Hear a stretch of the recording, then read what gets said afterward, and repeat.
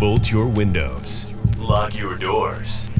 Check your closets. Look under your bed. And then prepare yourself. For it's another episode of Dark Knight of the Podcast. Whoa!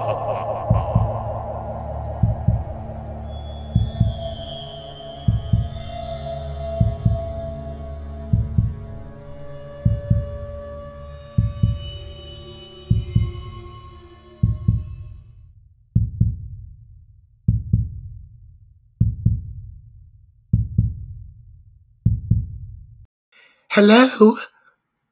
Be quiet in there. I can't hear a thing. I said hello. Is anybody there? Pig. You bitch pig. You cunt. Let me lick it. Let me lick it. Let me lick that pretty piggy cunt. Can I get more calls like this, Troy? Because honestly, you're just making me feel so good about myself. That's the goal. I mean, that is the goal. Nowadays, I would be flattered. If I got a call like that, just talking about how pretty my pig cunt is, I'd be like, who is this? Tell me so I can meet up with you. It's one of your many social media Oh, I bet. God damn, yeah. I've heard the stories. All three of them.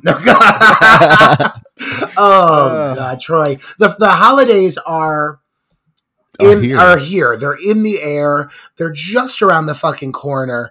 And I feel like this year, I don't know if it's just me, but I think since people are really finally coming out of COVID, people seem to be going like extra hard with the holidays. You notice that? Like I am seeing decor out the wazoo here in Asbury Park, New Jersey. What about you, where you are? You know, I wish I could say the same. I took my dogs out a few minutes ago and I was walking through the neighborhood and I was struck by how few houses actually have Christmas decor. There's just a lack of it. I don't know what the deal is, but maybe here in Vegas, the sentiment is a little bit different because, you know, Vegas is a different type of city. It's constantly going.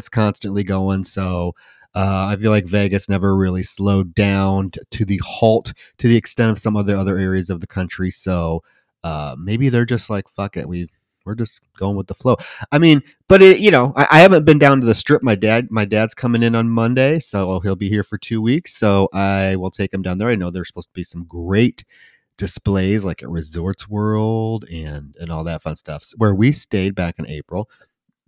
But but the holidays I feel like are a very joyous, exciting time for horror fans, especially these last couple of years, because I really feel, Roger, and I think we're going to have a discussion about this on our Patreon, hint, hint, and I do want to plug our Patreon because we haven't done that for a while, but let me finish my thought.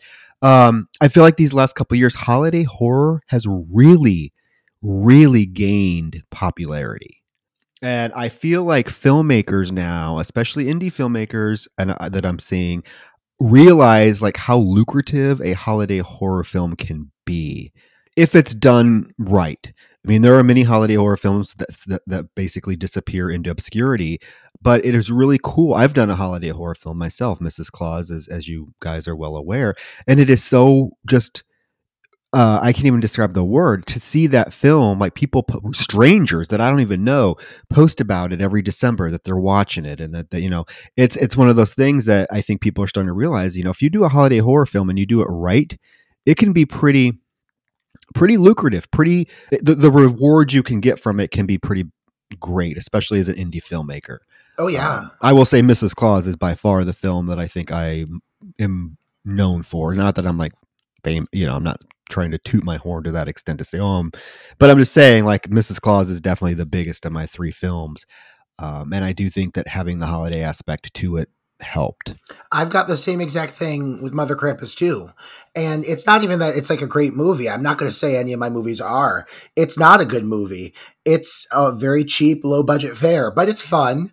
And I will say it's shocking to me how like the holidays come about and the uptick like in overall just attention I get, like from my IMDb kind of skyrocketing for a few weeks to me, seeing when I search like Mother Krampus on Twitter, the volume of posts that come up about it. And it's not always positive, but there are always, I'll say this, there are always multiple viewers who very much enjoy what I did in that film, and I do love seeing that. So I have a really warm feeling towards that film specifically, and towards holiday horror in general, because you and I have both had experiences that kind of, I would say, elevated our I don't want to say careers, but our passion for film. It definitely added fuel to the fire. We saw some success, and it's really because we were inspired by films like the one we're going to talk about today. Yes, and I'm glad you went there right now, because I want to save a lot of the conversation about holiday horror for our Patreon, which I'm going to plug because we haven't done it for a while. It's the holidays, guys. You know, if you enjoy listening to the show and you want to do a little Christmas, spread a little Christmas joy to Roger and I and the podcast, there are two ways we're going to have you do this. We're going to ask of you, right? The first, if you're feeling mighty charitable and mighty giving, you can visit our Patreon at patreon.com/Dark Night of the Podcast. The link will be in the show notes. We literally just posted our 18th full-length review. We did Friday the 13th, the original Friday the 13th. We have 18 full-length episodes. And these episodes, guys, Roger will attest to this. These are not skimpy episodes. Some of them are 2 hours, 2+ hours. On top of that, we do have like another 20 bonus mini episodes, just various topics. We do a lot of top threes, like we just did our top 3 characters who should have survived.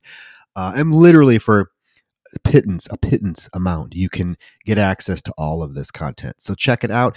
Otherwise, if you want to spread some cheer, Apple Podcasts, give us a 5-star rating and write a review. We haven't had one in a while, Roger. So spread some Christmas. I know we do. It makes us excited. You don't even know how excited we get when we see a new 5-star review or rating on a podcast. So, he calls me immediately and he's like, "Guess what? We got to fucking." I'm obsessive. I check it every day, and it's been a long time. So, one of you kind listeners, if you're listening on Apple Podcasts, click that little 5-star, write a little nice rating. That'll be your Christmas gift to us.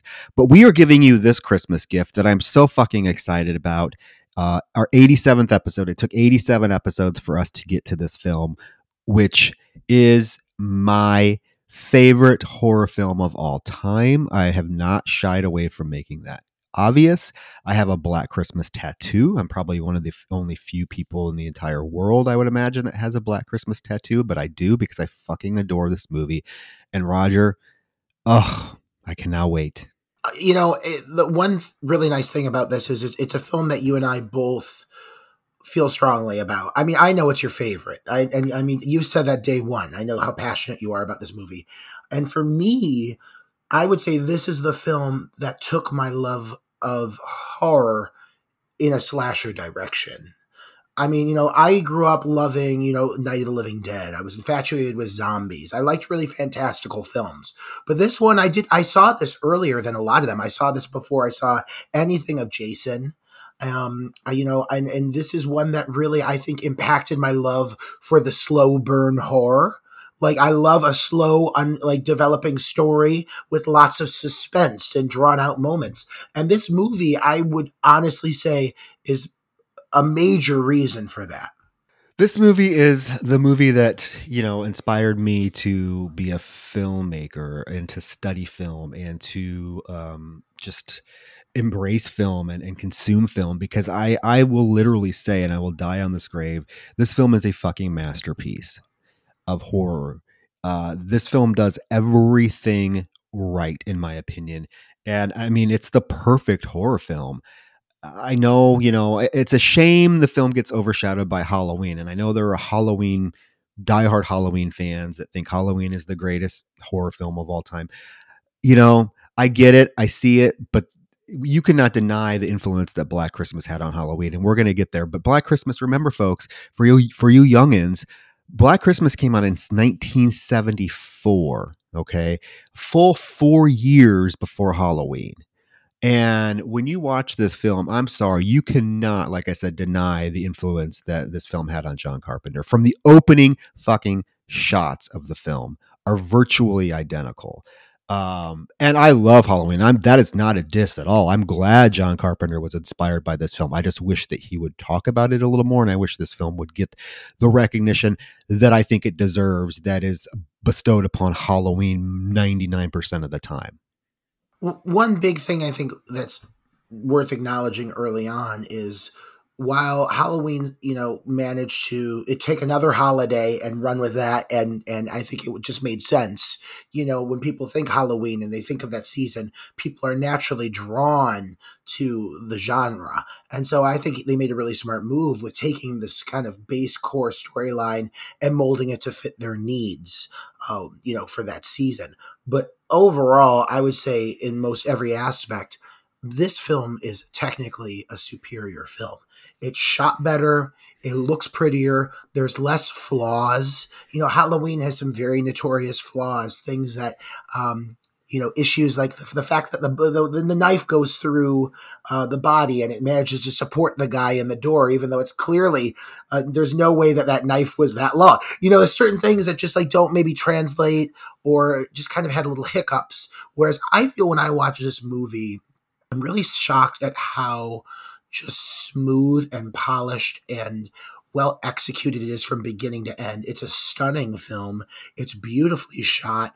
It really took the POV, the usage of the POV from the perspective of the killer. It took that, it mastered it. I don't think another film has used it better. Another thing this film does very well that has been, utilized in other films, not as successfully, but is the use of shadows. I really noticed that this time around, and sound. One of the things that makes this film unsettling, one of the creepiest parts of this film, I think, is just the sorority house itself and how massive it is, and how, when you get towards the end of the film, Olivia Hussey's in there, Barb and Phil are upstairs sleeping, and she's just on the sofa, and all you hear are these creaks and the music and just how atmospheric the house is, and that this unknown killer is just lurking, and you can hear creaks, you can hear shadows. It's just very unsettling. But we're going to say a lot about this film, so I want to get into it because I don't want this to be a 3-hour episode. I know. Mm-hmm. But let me touch on one more thing, because I want to say this early on, building off what you're saying and building off the fact that technically how advanced it is. We watched some movies recently that felt of the era that they were shot in. And one thing I think that's amazing about this movie is, though it looks visually, the style and everything looks very of the 70s, I am shocked at how across the board advanced this movie is, down to the acting, how natural the acting is, and the material they touch on. This film has aged so well in the context of what they're delving into. Just his character. How timely is this? We are going to discuss Jess's character as a great feminist example of feminist power in a horror film. So often you hear people criticize horror films because they exploit women. This one, come on. And Jess is one of the original final girls. Like I said, this was 74. This was before Friday the 13th. This was before Halloween. This was the same year Texas Chainsaw Massacre came out. And if you compare like Jess's character to Sally Hardesty, you have two completely different types of final girls. You have the helpless, babbling, uncontrollable one that's losing her fucking mind. And you have Jess, who is strong, resourceful, sticks to her fucking wits. And just we will talk about that. There's so much to talk about with this film. But you are right. This film is highly influential, and I am pissed to this day that this film does not get the recognition it deserves for the influence it has had on the horror genre, because you can see it plastered on all kinds of other films that came after it. But let's get into it. This is Black Christmas, 1974. It's a Canadian production, which makes me wonder if that's why the film never really, took off, because it was a Canadian film. But it is interesting, and I'm very proud. I would say the last 15 years, I feel like this film has gotten a little bit more recognition and a little bit more acclaim for its obvious impact on the genre. So that's really great to see. You see it now popping up on best of horror lists all the time. I know the Shudder just did their top 100 scariest movie moments, and it was pretty high on that list. So it is really great to see that transpiring, because it deserves it. But the film was directed by Bob Clark, which, interestingly enough, Roger, You know the other Christmas film he directed, right? Everyone does. Oh, I know it. It was shot in my hometown of Cleveland, It Ohio. was shot, and I visited that house when I visited you in Cleveland all those years ago. Full circle moment right now. Full circle. It was a Christmas Story. It's so interesting to know that he directed two of the best Christmas films of all time, and they were so polar opposite of each other. But isn't it funny to think when it comes down to the core aspects of what make Christmas Christmas, no wonder at the same time that he was able to produce both this and that other film that very much in their own ways perfectly capture the season. They feel cold, frigid, dark. You know, this is a very dark film. There's very little daylight when you think of the season, and you feel it here.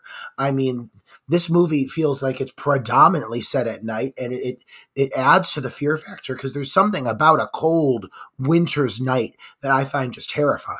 Oh, yeah. The atmosphere that this film is able to create is quite something to behold, I think. Very few films can capture, I think, what this film did in terms of just the claustrophobic feeling of being in a space that's enclosed, like the sorority house. So like I said, you're in this house. You don't really want to go outside because it's so fucking cold, and you know that there's these creepy calls coming.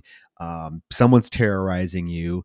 Your friends aren't answering you. I mean, just the everything that this film is able to capture. And then the scene when they go to look for the little girl in the park, the coldness permeates from the screen. It's just brilliant.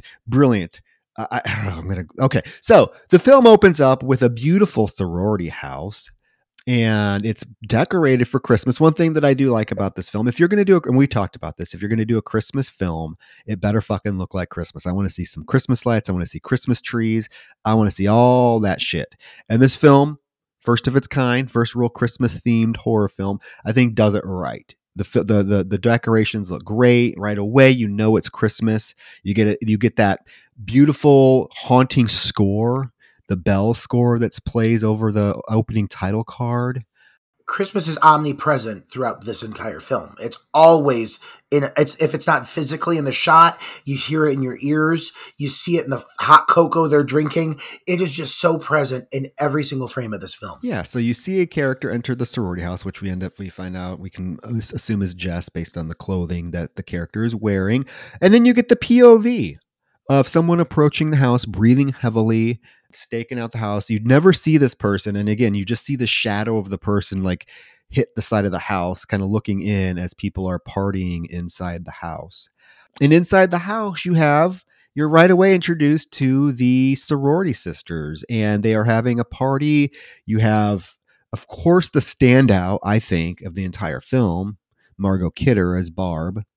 God, let's take a minute and fucking pay our respects to Margot Kidder, because one of the most natural performances of the era I can possibly think of. I agree.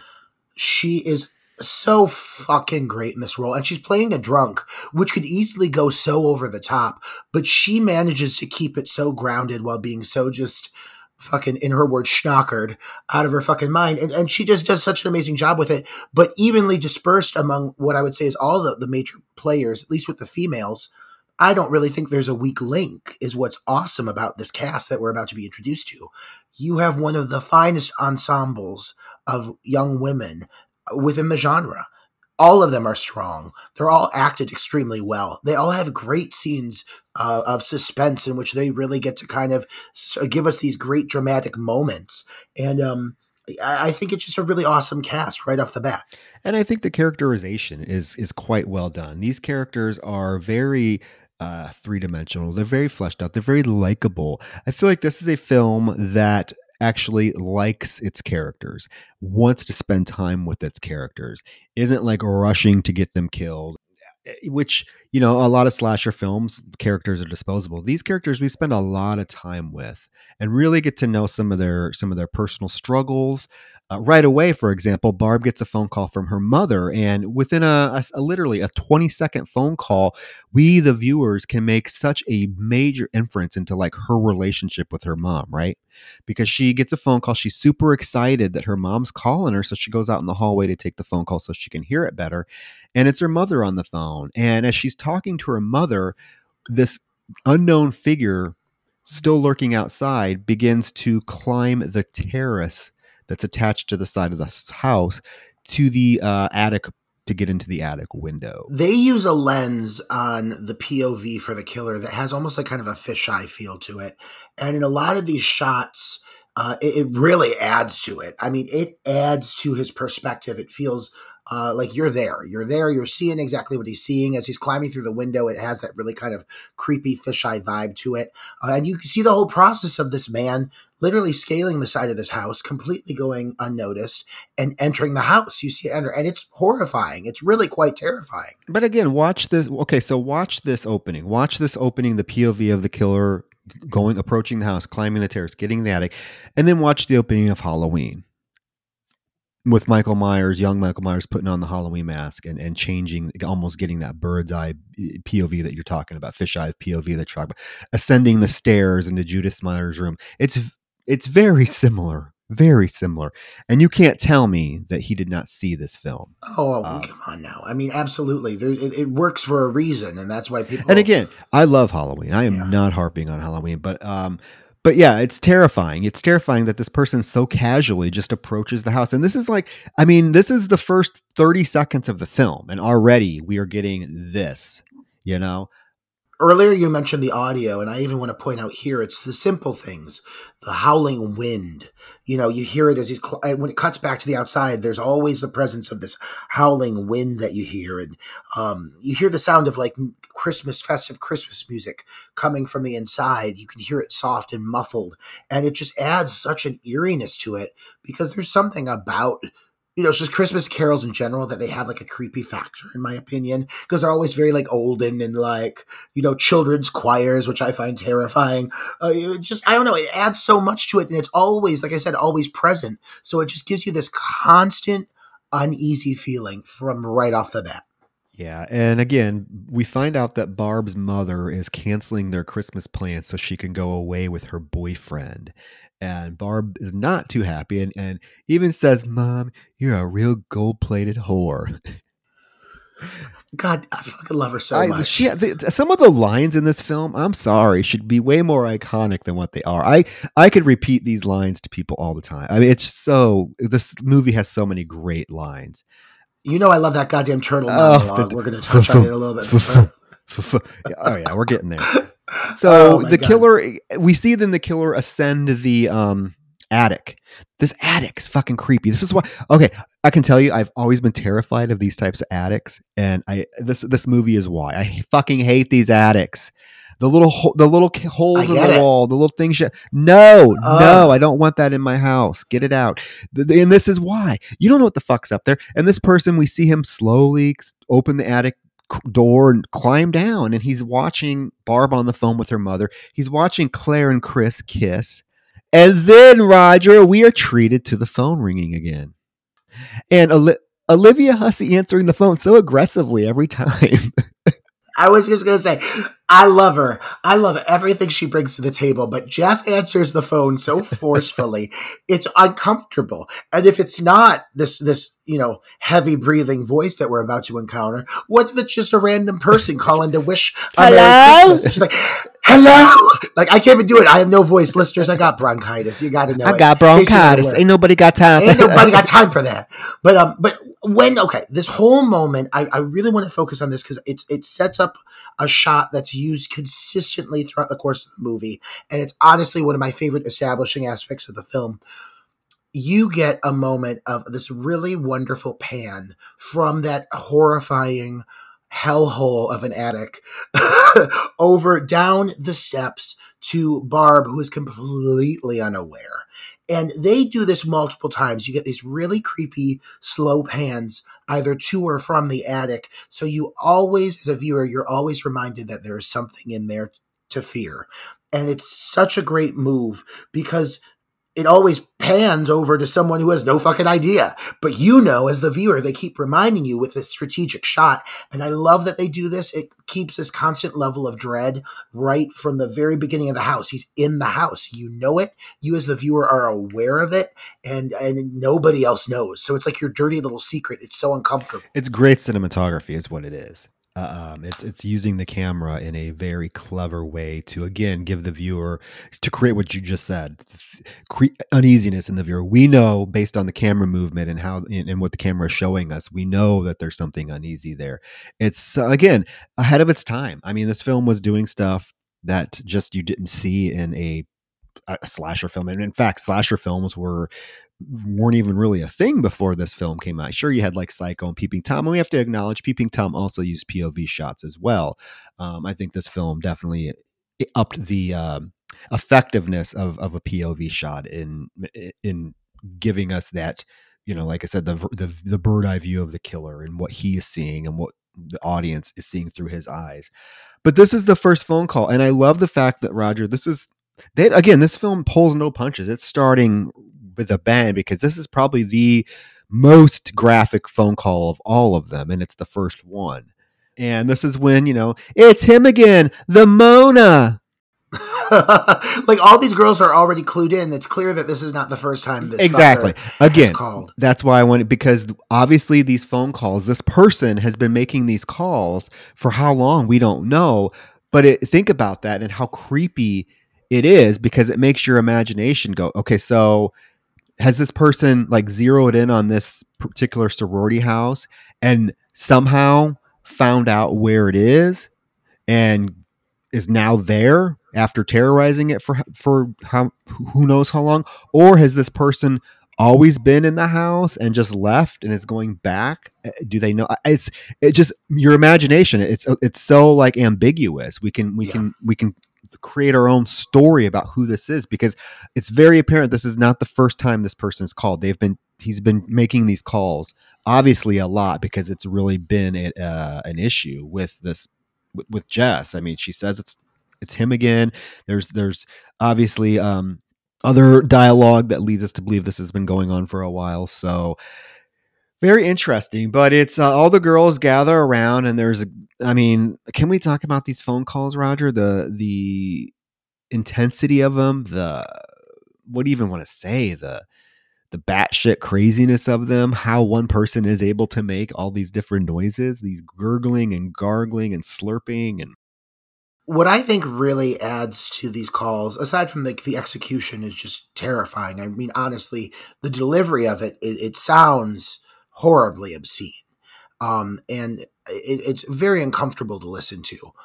But I really love the way that it's coming through the phone. The audio, they distort it.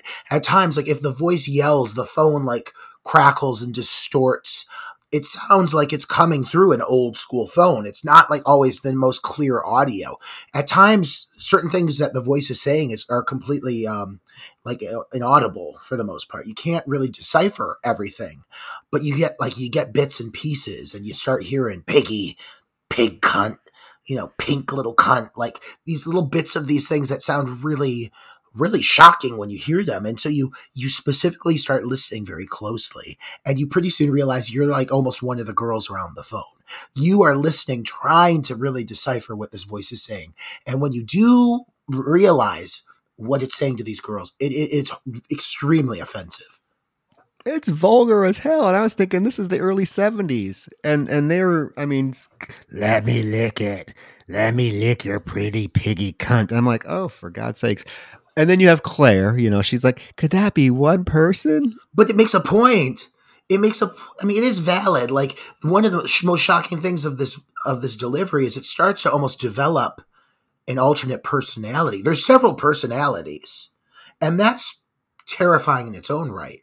But I love how they completely kind of just like blow Claire off. I do want to acknowledge real quick, Claire.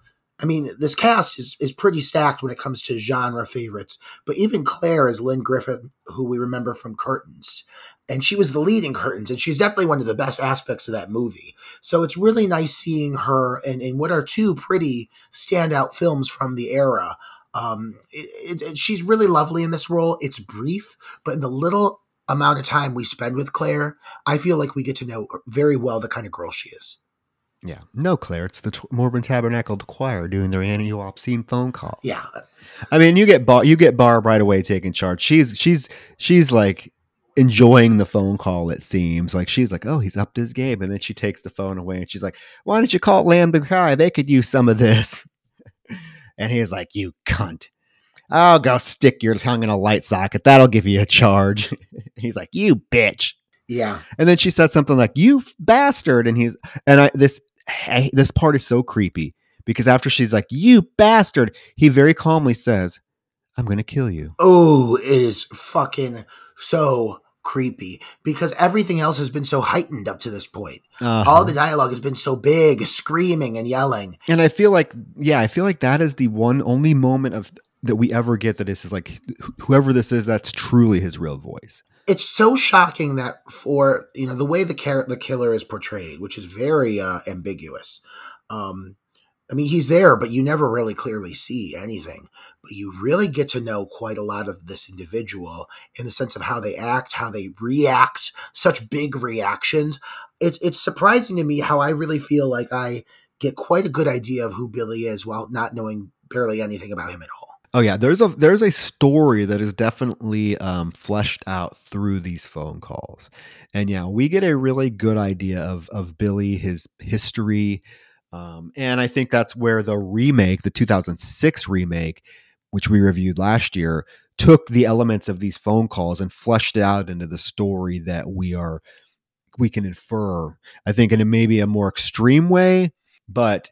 I mean, it's there. It's there. People that say, "Oh, it is ambiguous," but there is a story. Like what this killer did when he was a kid. You know his backstory based on these phone calls. If you're listening, I love that you mentioned the remake. I don't want to touch on it too much because this is its own review, but I do have to say, after watching this back again, it made me kind of appreciate the 2006 remake that much more because they fucking did their homework. So much of the little things that are acknowledged here, little things that come up are fleshed out in that film. Maybe not to everyone's liking, but it's coming from a source material, a groundwork that is established in this film, even up to the first death scene that we're about to see that's coming up. It's directly inspired. It's just expanded upon. So Claire tells Barb she shouldn't provoke someone like that. And Barb's like, oh, I deal with more than that in the city each day. And Claire's like, still, that townie got raped in the park last week or whatever. And Barb's response is, darling, you can't rape a townie. And Claire's like, you really are too much. And she goes upstairs to pack. In the meantime, we get our first introduction to the house mother, Mrs. McHenry, played by the lovely, fabulous Marion Waldman. I can never decide if Miss Mac is my favorite character or Barb is, because they are both equally just characters. These are characters. Yeah. Every single character in this film feels defined, in my opinion. Every single one. And even Mrs. Mac, like, I forgot how much fucking fun her characters I would totally live in this sorority house with Mrs. Mac. The one-liners. Oh, her drunk ass hiding booze all over the place. And in toilets. she was a vaudeville star. If you notice, every time when the killer makes the phone call on her nightstand, there's an album of her and her sister, the McHenry sisters. Oh my God, I love it. And this is where she's at now, and she's so miserable. But God, some of her lines in this are some of the funniest lines I have heard within the horror genre. I mean, when they hit humor in this movie, it is very funny. To this day, it holds up. I was going to say, this movie is equal parts funny as it is terrifying. And that's a really hard balance to maintain. There are laugh out loud moments in this film. Then there are moments that make your fucking skin crawl. As the tagline, if this movie doesn't make your skin crawl, it's on too tight. I mean, the comedy in this film, it hits hard. I mean, and we'll get to some of those moments. But we are now approaching the first death scene. Claire is upstairs packing, and Claude, the cat, is in her room, and she gives Claude a little, belly rub and tells him that she needs to get packing. And as she goes into the closet, I do like this shot because she gets her suitcase out of the closet, and there's dry cleaning bags, and there's like a zoom in on the dry cleaning bag, and you can see a distorted face behind it. Oh, it's honestly, I do not give the scene enough credit. Like when I sit down and I think of moments in horror that I think are top tier, some of the scariest scenes I can think of, for some reason, this isn't one of the first things that comes to me. But watching the buildup of this sequence and how hard it is to make out. You know, it's not easy. Like, you really got to squint a bit to really make out the figure standing behind this dry cleaning bag. When you realize what you're seeing, it's fucking chilling. It's chilling, and it's so slow and drawn out. And at first, she doesn't even realize it. It's not until she starts getting closer, and then Claire starts having these bits of dialogue where she's like, "Who is that? Who's in there?" Like, she starts to realize it. Well, the killer meows a few times to get her attention. And so she thinks it's Claude. So she's walking towards the closet and she's like, Claude, is that you? And then, yeah, she gets closer. She actually realizes that it's a person. And as she gets, as right as she approaches, the fucking killer launches out and throws the dry cleaning bag over her head. And he's like, "Rah!" and growls. And it immediately cuts to Mrs. Mack getting a nightgown for Christmas from the girls. I have to say that I feel one of the finest strengths of this film is when it chooses to cut and how it chooses to cut into another sequence. Because consistently over the course of this movie, there are multiple hard cuts. And they work. And they work so fucking well. And I'll say this, I would normally say I want to see more.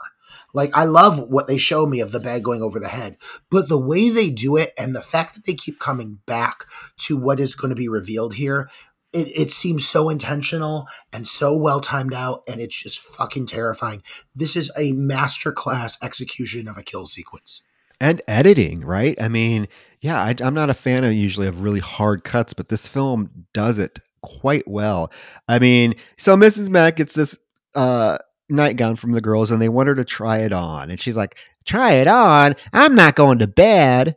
And as she's fine, I'll try it on. As she's trying it on, we go back up to the stairs. The camera slowly goes back up to the stairs to the main like foyer area where the attic thing is. And you see the shadow of the killer carrying Claire's body to the attic.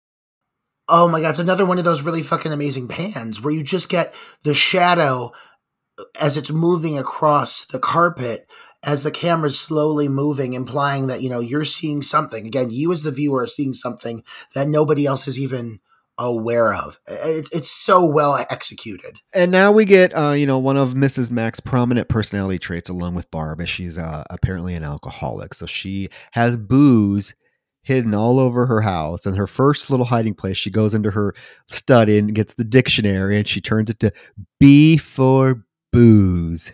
And she is just pleased with herself. She takes a big old swig from it when Jess comes behind her, walks in the room, and there's this little moment where, Mrs. Mack is like, "Jess, you girls are just too good to me." "Oh, Mrs. Mack, we are not." And then the phone rings. Phil answers it, and it ends up being Peter, who we find out is Jess's boyfriend. And so she answers the phone, and he is been practicing for this recital for days, so they haven't really seen each other. And she tells him she needs to talk to him face to face and that she will talk to him later because it's important. Peter is right off the bat portrayed as very domineering and cold, and very much talks to her in a way that seems like he's talking down to Jess. And Jess is, surprisingly enough for that era, a woman who does not want to be talked down to or put in her place. And one of the great things we see over the course of this story arc is her kind of just standing up to him and standing by her beliefs. It's very well played. It is. And you know what I like about it is she does it without it being like, she does it very like calmly. She never like is screeching and yelling and falling into that trope. It's very like, "No, I don't want to do this. Sorry. I don't know what to tell you." It's not like she becomes a hysterical woman. They don't go to that trope at all. What I find extremely impressive, to be honest, Troy, is in a way, this film kind of flips what becomes the norm. It takes it, it flips it.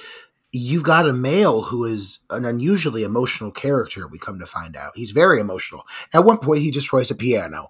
And then you've got the female lead who is extremely calm and collected and always trying to steer the ship in the right direction and deal with this artist, as she blames on him being an artist at one point, but his emotional outburst, it's really not like something we often see where it's the woman who's put in the place of control over her emotions and the man who's crumbling before her, you know?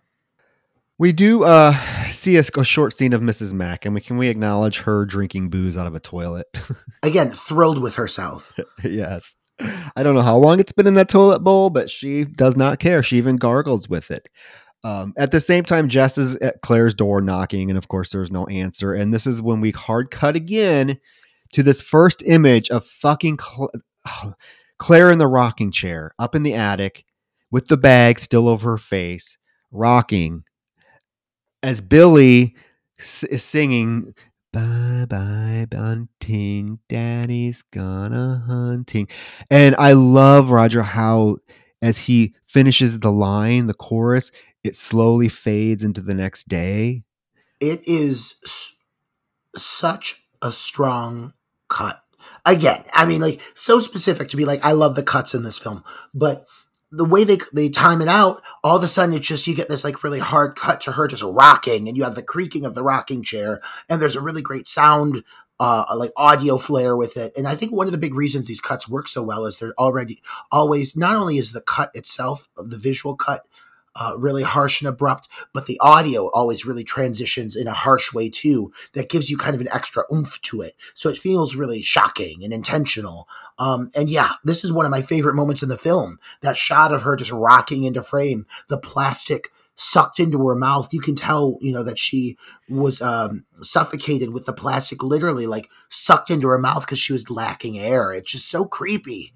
Well, it's the next day, and it's Claire's dad is waiting for her. We find out it's her dad, and he gets hit in the face with a snowball, which looked like it hurt. They must have I think they really threw it at that guy. They had to have, because it hits him pretty hard. It knocks his glasses off. The teacher comes running over and is like, "Oh, I apologize. I should have been watching the kids better."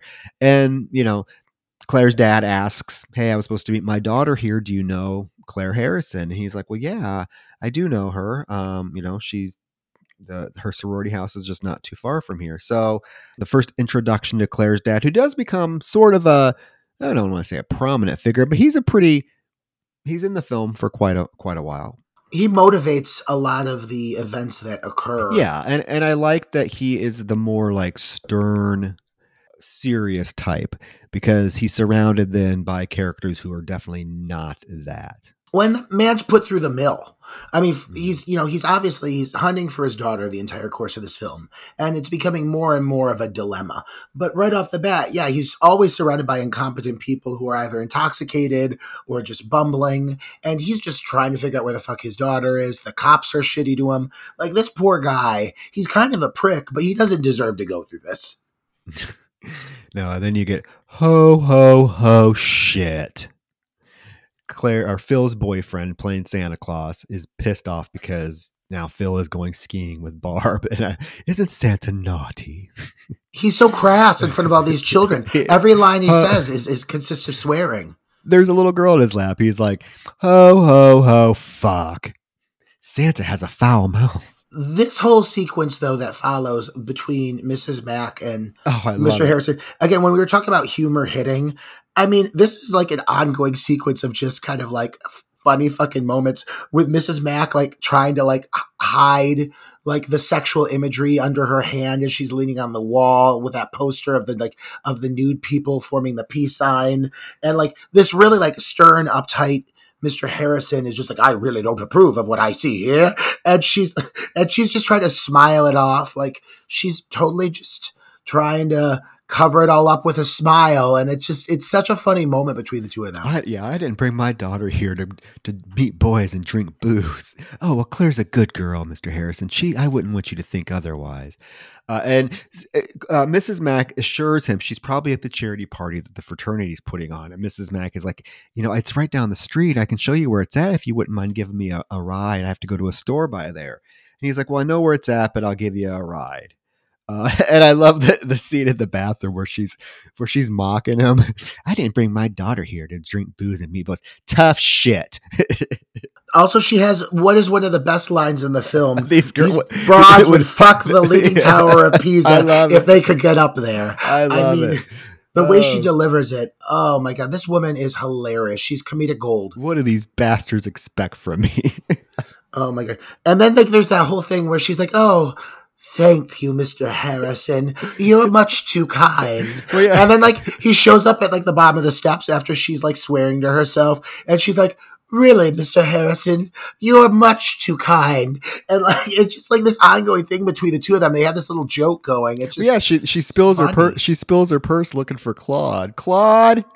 Oh my God, this broad searching for Claude. Yeah, and then when she's picking up the contents of her purse, she's like, "God damn it, Claude, you little prick!" Right as Mr. Harrison comes up the stairs, and yeah, she looks at him. She's like, "This is very kind of you, Mr. Harrison." And he's like, "No problem." And he turns around, and then she gives him the finger.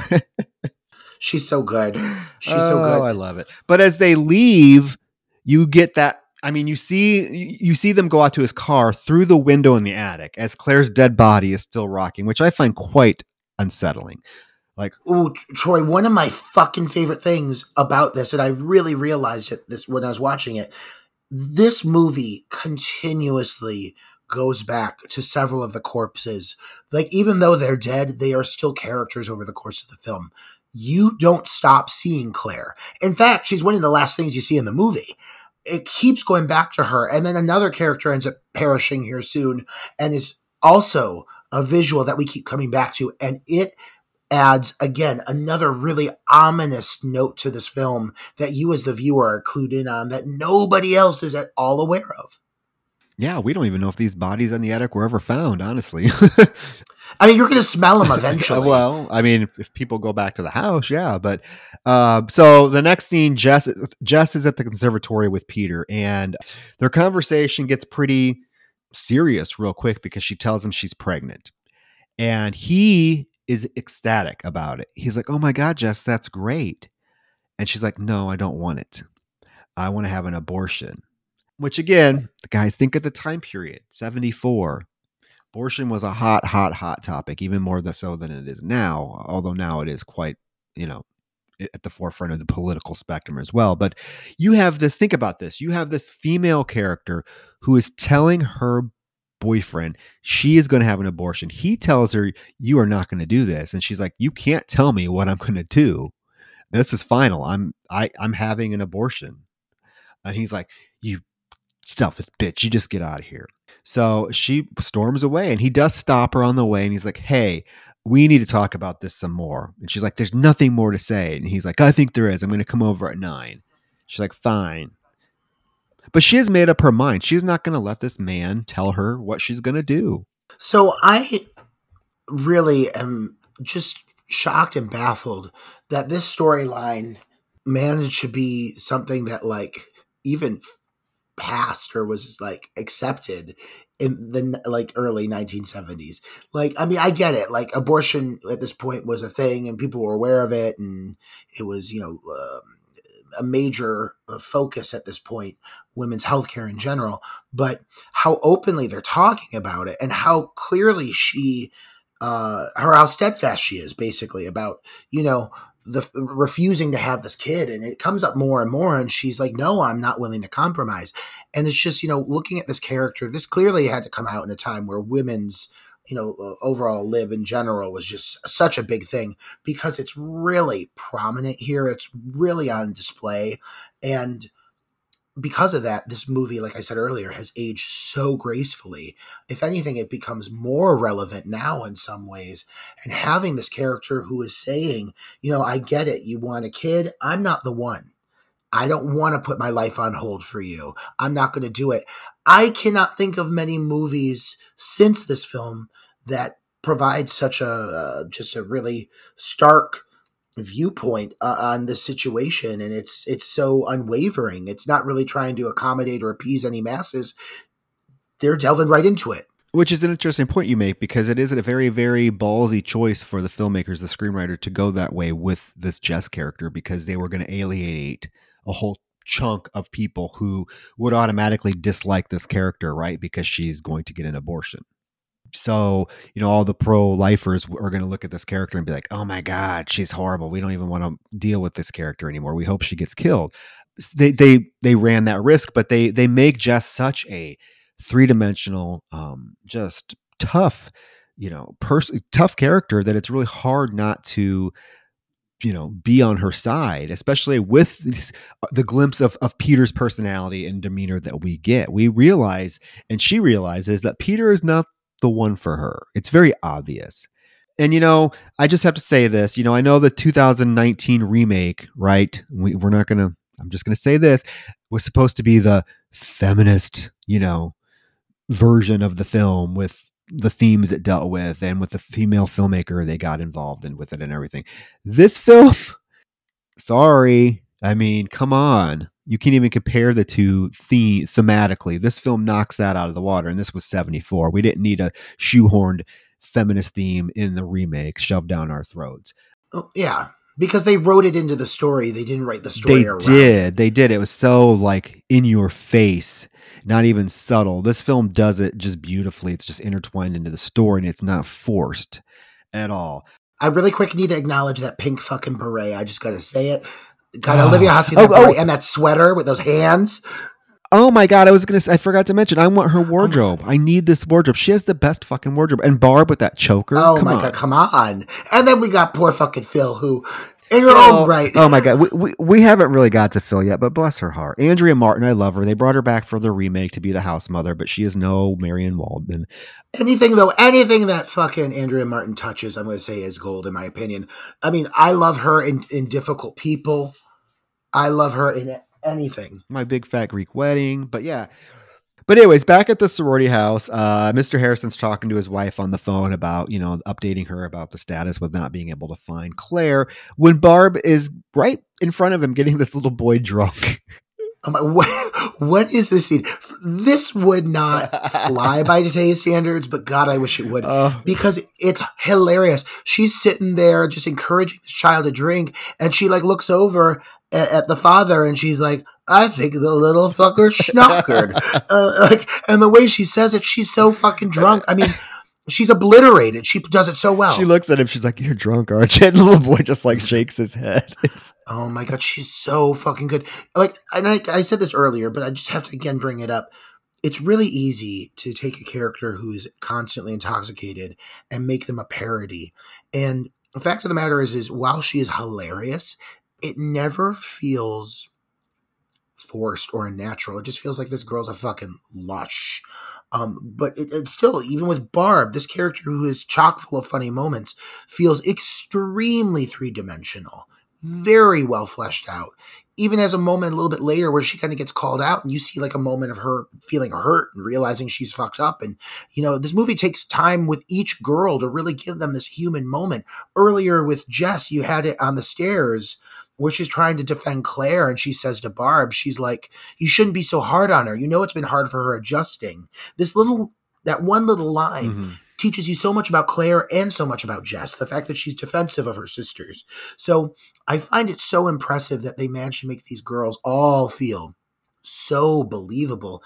Even in these little moments that at times are extremely humorous, they still manage to build this really rich universe that they're living in. And now we get our second phone call that Jess is able to answer. And this is when we first hear the name Billy. Billy. What your mother and I must know is, where'd you put the baby, Billy? And it's a quick phone call. I mean, but we hear the name Billy. We hear the mention of a baby. I have a question for you, Troy. This is your favorite horror film of all time. What do you think Billy did? Technically, if you were going to, like, in your mind, as someone who's watched it many a times, do you have kind of a story in your mind of what happened? Is it the 2006 storyline? I mean, I think the 2006 storyline touches on what it is. I feel like Billy was sexually molesting his sister, Agnes. There's and one day he got caught doing it, and his parents confronted him about it, and he kept doing it to the point where he ends up killing her. Because there is that moment later on in the film, one of the phone calls is like mentions a knife. There's all these mentions of "Don't you tell what we did, Agnes," and constantly. What your mother and I must know is, where'd you put Agnes? Where's Agnes? So obviously, I mean, that's very simply, not to dwell. I could probably write a whole story about it, but I think that the Billy character was sexually molesting his sister and ended up killing her. I mean, is that kind of along the lines of what you have in your mind? Yeah, no, I mean, I think I guess if I was going to kind of expand upon the lore and everything, I like in the 2006, I like how they tie him back to the house. I do also want to acknowledge how much the house in the remake looks and feels like It this does. house. It does. The hallways, the long shots and everything. I thought that was impressive. But I really like that. I like to think that he's coming back here out of familiarity. And it happens to be a sorority house now. And there's all these girls, and obviously he has this sick, strange infatuation with girls that he's developed with his younger sister. So now he's targeting them.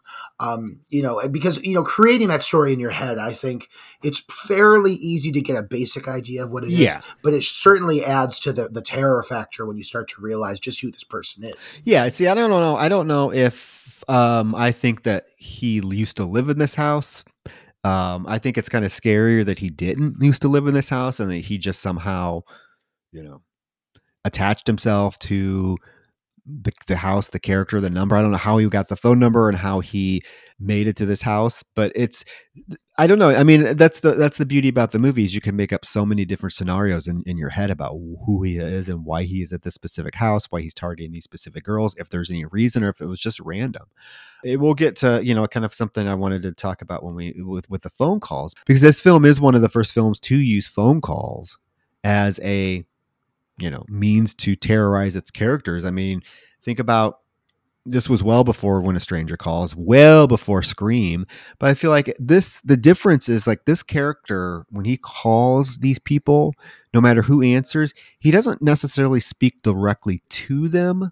It's not like a When a Stranger Calls scenario where he's like, why haven't you checked the children? And she's interacting with him and he's answering her. Or Scream, where Ghostface is highly engaging with the person on the other end. It's almost like this person just needs to call somebody. He doesn't care who it is. He's not asking them questions. He's not doing what he's doing is it's like he has this uncontrollable urge to relive this horrific moment from his childhood, and he needs somebody to hear it. It doesn't matter who. He's not really interested in them talking to him or questioning him. So it's different in that respect. And I think that just makes it even more creepier. You just have this unhinged person that just needs to call somebody so he can get this built up, obviously deranged thing out of his system that he did as a child. Yeah. I think that really, I mean, if you're going to give an evaluation on the character, I think that's probably the best fucking description you can give in what you're saying regarding the fact that his calls, I don't think he's like, I'm looking for Jess. That's who I'm looking for. Jess just happens to be in this house, and his being in that house with these girls develops his infatuation with them. And I guess the only question I have, honestly, overall, is the second phone line. Like that's always baffled me. He's calling from inside the house. We learn this pretty quick, but how does he know about the second phone line, and how does it exist in general to begin with? One plot element I've always been curious about, but I mean, it's a small matter. Mrs. Mack's separate line, right? Yeah, it's in her room. It's a separate line. They mention it in the film. I've never fucking got that. They mention it later on in the film. There's a moment where we'll get there, but yeah, it is mentioned. It is the phone that he's calling from is Mrs. Mack's private line. Oh my God. Now, how he knows the sorority house's number and how he managed to use that to get to the actual sorority house, if he's been calling it before, that's the bigger mystery, I think. But there is this, now the scene is Phil, Barb, and Chris and Mr. Harrison are at the police station to make a report about Claire missing. And we are introduced to Sergeant Nash, who is characterized as kind of the dim-witted deputy, almost like a Barney Fife type. He's right away very dismissive of the idea that Claire's missing, and even mentions that she might just be shacked up with somebody. And that kind of pisses everyone off. And there's this little confrontation between Barb and him when he tells her to shut up. And she's like, you know what? For a public servant, your attitude really sucks.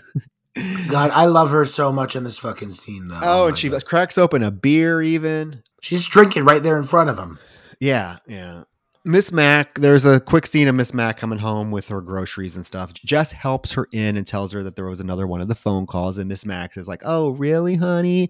While she's looking for more booze. It cuts back to the police station, and Nash needs the phone number to the sorority house. So he asks Barb to give him the phone number to the sorority house. Now, I don't know.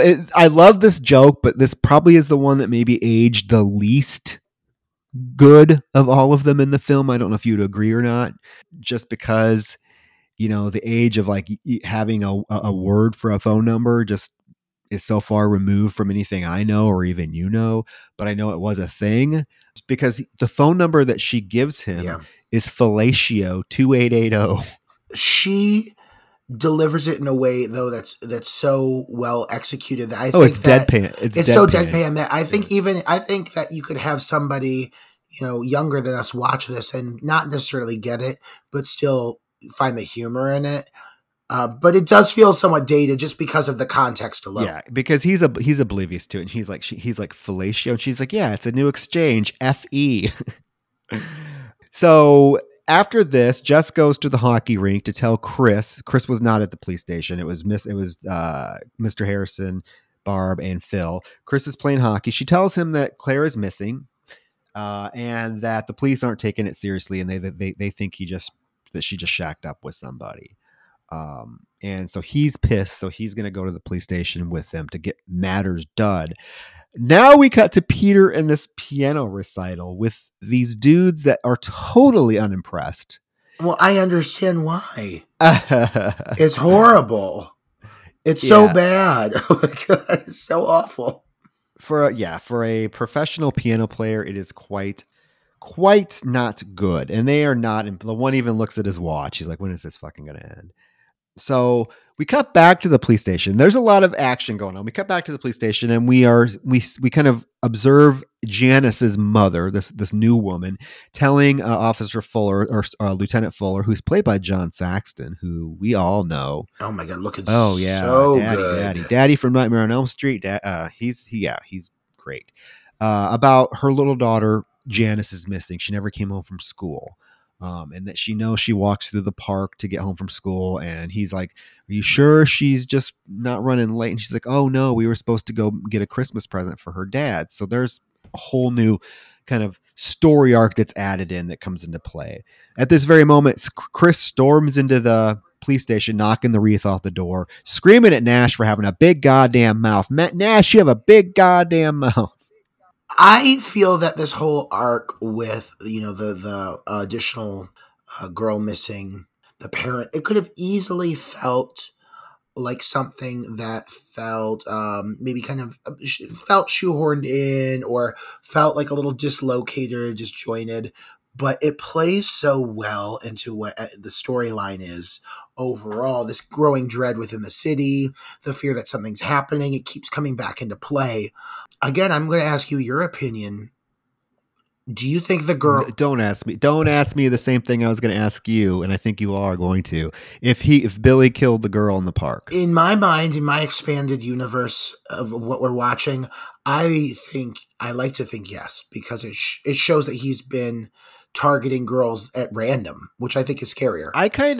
I like the idea. Here's the thing: I like the idea. I actually agree. I think that whoever this killer is, this Billy, I think he killed this little girl in the park. And in my mind, to get him back at the sorority house, it makes sense to me that he has been at the sorority house before. He knows exactly how to get in. He goes up that terrace. He goes in the attic. He didn't even hesitate to do it. So I think he's been hiding out in the sorority house and making these calls from this house for quite a while. He just happened this day to venture out of the sorority house. And while he was out, he ran into this little girl in the park and killed her. And that the opening of the film is him returning from the park after killing the little girl. Yeah. Otherwise, I can't wrap my head around why they would introduce it as a plot point if it didn't tie in. And I really think that I personally think Billy killed this little girl. And the opening of the film is him coming back from just killing her. And he's been comfortably living in the attic of this sorority house for God knows how long, making these calls. It's never really explained. Yeah, because the calls have already been happening. That's a really good point. Yeah. So now we get the dinner scene, which is the funniest fucking moment of the movie. Mrs. Mack, Barb, Phil, and Mr. Harrison are at the dinner, and they're just having a little time. When Barb all of a sudden just chimes in, she's like, there's a certain species of turtle that can screw for 3 days straight. You don't believe me, do you? 3 days. She is delivering probably my favorite line in the whole goddamn fucking film. This monologue, do you know? Like the fact that she like repeats that there is a species of turtle that fucks for 3 days straight. Like it is so well delivered. I cannot get over this bit. They're just looking at her. The father's just looking at her with a look of just shock and disgust. And she keeps going and going. And it does start to get kind of heated. How do you know? Well, I went to the zoo and watched. But I got bored, so I went and watched the zebras because they only last 30 seconds. Premature ejaculation. And then it turns the whole tone shifts because she's like, you think it's my fault, don't you? You think it's my fault she's missing. And if she's dead, you're going to blame me. I mean, it comes explosive. They like, Phil's like, Barb, you're drunk. I don't give a fuck about Mr. Harrison. I'm tired of people not saying what they really mean. Yeah. And then finally Phil very kind of aggressively is like, Barb, you're drunk. Go to bed. And doesn't even acknowledge it anymore. And this is right. You get that moment where Barb realizes, oh, fuck, what have I done? And she's like, oh, okay. And she goes to bed, where she spends the rest of the movie. We do get a nice shot of Peter destroying the piano, which gives us a glimpse that he can be violent. But I mean, I don't blame the guy. This is something he's been working for how long? He's been in this But it's not his piano. I know, but he says he's been, he even makes the comment later on in the film, he's tired of living in one room with 5 guys and sharing one toilet, blah, blah, blah. He's frustrated. This was his way out of that. And now I get it, but that's not fair. He can't just be destroying pianos willy-nilly. I don't know. One other thing that happened kind of in the midst of all this, because I like it kind of goes, the movie paces itself so well. It's always jumping back and forth. You're following different groups of people.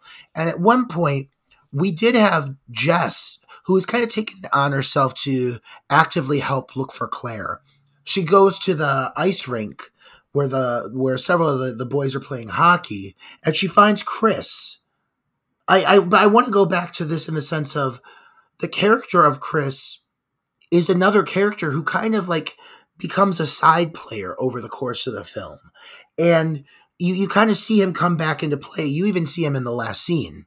But I do like that they keep introducing all of these other kind of sidelining characters that we're getting to know over the course of the film, so that you are, even though you know that Billy is who he is, and that you're aware that this killer is like operating within this house and so forth, you still also have reasons to kind of like have a little bit of doubt towards other people. Like I'd still doubt Peter, and I know he's not the killer, but I still think like there's something maniacal about him. So I really think this movie does such a shockingly good job of providing red herrings, even when you are mostly aware of who the killer is right off the bat. You get what I mean? Yeah, you're right. And what is interesting is the men in this film, like Peter, Chris, the men that are introduced, that are kind of prominent figures, they all kind of have the similar look, the shaggy hair, the lean bodies, and the glimpses we do get of the killer, which we do get a maybe like 2, particularly the one in Barb's death scene. It looks kind of the same. I mean, the shaggy hair. Yeah, so it really could be like, oh my God, is that Peter? Oh my God, is that Chris? Because they all look very similar. So I think that was another really brilliant thing for them to do. From the police station, the group goes back to the sorority house, Jess and Chris, and they get Phil and Mr. Harrison to go join the search party in the park for the little girl, right? And before Phil leaves, Mrs. Mack is like, oh, I'm going to go away to my sister's for the holiday, so I may not be here when you get back. So that leaves us with that. So nobody's really worried about where Mrs. Mack goes when she's not there when they get back. At the park, they listen to the instructions that Lieutenant Fuller is giving them for the search party. And now we get Mrs. Mack looking mighty good in her little gray polyester ensemble with that hat, singing. She's singing, alligators come through the gate. She's having her moment. The taxi honks for her and she gets her stuff and she's getting ready to go when she hears Claude meowing in the attic. God damn it, Claude. And Claude is in the attic because we forgot there is a quick scene of him licking the face of poor Claire up in the rocking chair. So Billy must have taken Claude in the attic. Now, this scene is very cleverly, deliberately paced because she's walking through the house, quiet. You just hear this faint from the attic, and she slowly goes towards the hatch of the attic to the ladder leading up to the attic hatch. And she's like, "Claude, is that you?" And you keep hearing, and you don't know if it's really him. I don't think it's really Claude. I think it's the killer luring her up there. And as she's climbing, you're like, "Don't go up there, you dumb broad." She's like, "I don't know how you could even be in this attic, right? So why would you go up there to look? How did the cat get in the fucking attic?" Anyways, she climbs up the attic, she opens it, and she's looking around, and she's like, "God damn it, Claude, I'm gonna have you neutered." And this is when she catches a glimpse of Claire in the rocking chair, sitting there, and her face is like, "Oh fuck." And then she hears like a grunting, and this whole time Billy has been kind of in the corner of the attic holding this hook that's on this pulley. And right as she sees him, before she can do anything, he swings the hook at her, and it hits her in the face and lifts her up. And it's a pretty violent sounding death. You don't see much except her little feet flail and her high heels fall off, but you hear it for quite a while, her gurgling and screaming. This death sequence is, in my opinion, fucking phenomenal. Again, you're right. You don't see a lot. This whole movie, you don't really see. I mean, you don't see any like knife penetrating flesh or anything, but it's so well executed and so brilliantly shot and so well timed that you really just don't care. It's not like when we watched Friday the 13th and we had some critiques and some issues regarding several of the major deaths over the course of the film. This, I don't feel that way about this death scene. I think this feels very intentionally crafted. And there's that one fucking phenomenal shot as she's coming up the steps or up the ladder into the crawl space, and you see that great zoom in of the hands holding the hook, and it just zooms in, and I love me a 70s zoom. I mean, I fucking love it. And it's just, you get all these really great establishing shots. You get a POV shot of his hands holding the hook, just waiting for her to turn around. And that moment when she sees that fucking Claire in the window, I mean, the look on her face, that is how I would react. I wouldn't know what to do. I would just be like, oh, I would just be sitting there like looking like dumbfounded. And she turns and it's just bam. The violence of her legs going up is enough. Her body's being yanked up because that pulley is yanking her, and it's brutal. The shoe drops off and you hear the whole thing, but you don't need to see anything. And it's because it's just so well done. Mm-hmm. It's a great death scene, and it's quite shocking as well. The cab guy goes to knock on the door and nobody answers. So of course he's pissed and storms off. And this is the moment when Billy watches him leave and then goes wild, like just starts throwing shit around the attic and grunting and wailing and just like, what do you think he was he mad that the cab driver didn't come in so you could kill him? I don't know. I think his breakdown is because and this is something that I think is quite in line with the kind of mental breakdown you'd have with someone who'd have this kind of psychosis, somebody who is, murderous or has exhibited tendencies towards, like molestation and so forth and so on. I think he's breaking. I think that he hates himself for some of the things he does, but he's also obsessed with it. So this whole thing, how he associates it with Agnes and what he did, he can't seem to let it go. He keeps bringing up Agnes. He keeps bringing her up in dialogue and reminding himself what he did. And when he does do something that he would have been, acknowledging as being wrong or would have been scolded by his parents for, he breaks and he has this really violent reaction because I think he internally hates himself for it. He's rocking the body in the chair violently and everything. I think it's coming from the guilt and the self-hate he's feeling towards what he's done. That's a great point. Yeah. Because I was like curious. I was like, was he mad because the guy didn't come in so he could kill him, or what? But that makes total sense. As many times as I've seen this film, and of course I love this film. I mean, that really, really does make sense. He's just having a breakdown because maybe he does feel like, oh shit, what others do, but I mean, he's just consumed by this urge to kill and urge to relive the scenario that was Agnes, whatever you want to imagine that was. The search party does find the dead girl. There is a girl that screams, and then poor Mr. Harrison comes and sees something. We don't see the body, and then the poor mother comes, and we see her face, and it's just full of anguish. So we know they found Janice's body in the park. Jess is coming home and the phone is ringing. So she comes right in the door and answers it. And then this is another phone call with basically the voice of a baby crying. And then him very like childlike saying, "Help me, please help me stop." And then, "I know what you did, nasty Billy, Billy." And of course she hangs up, and it's so creepy because she hangs up the phone.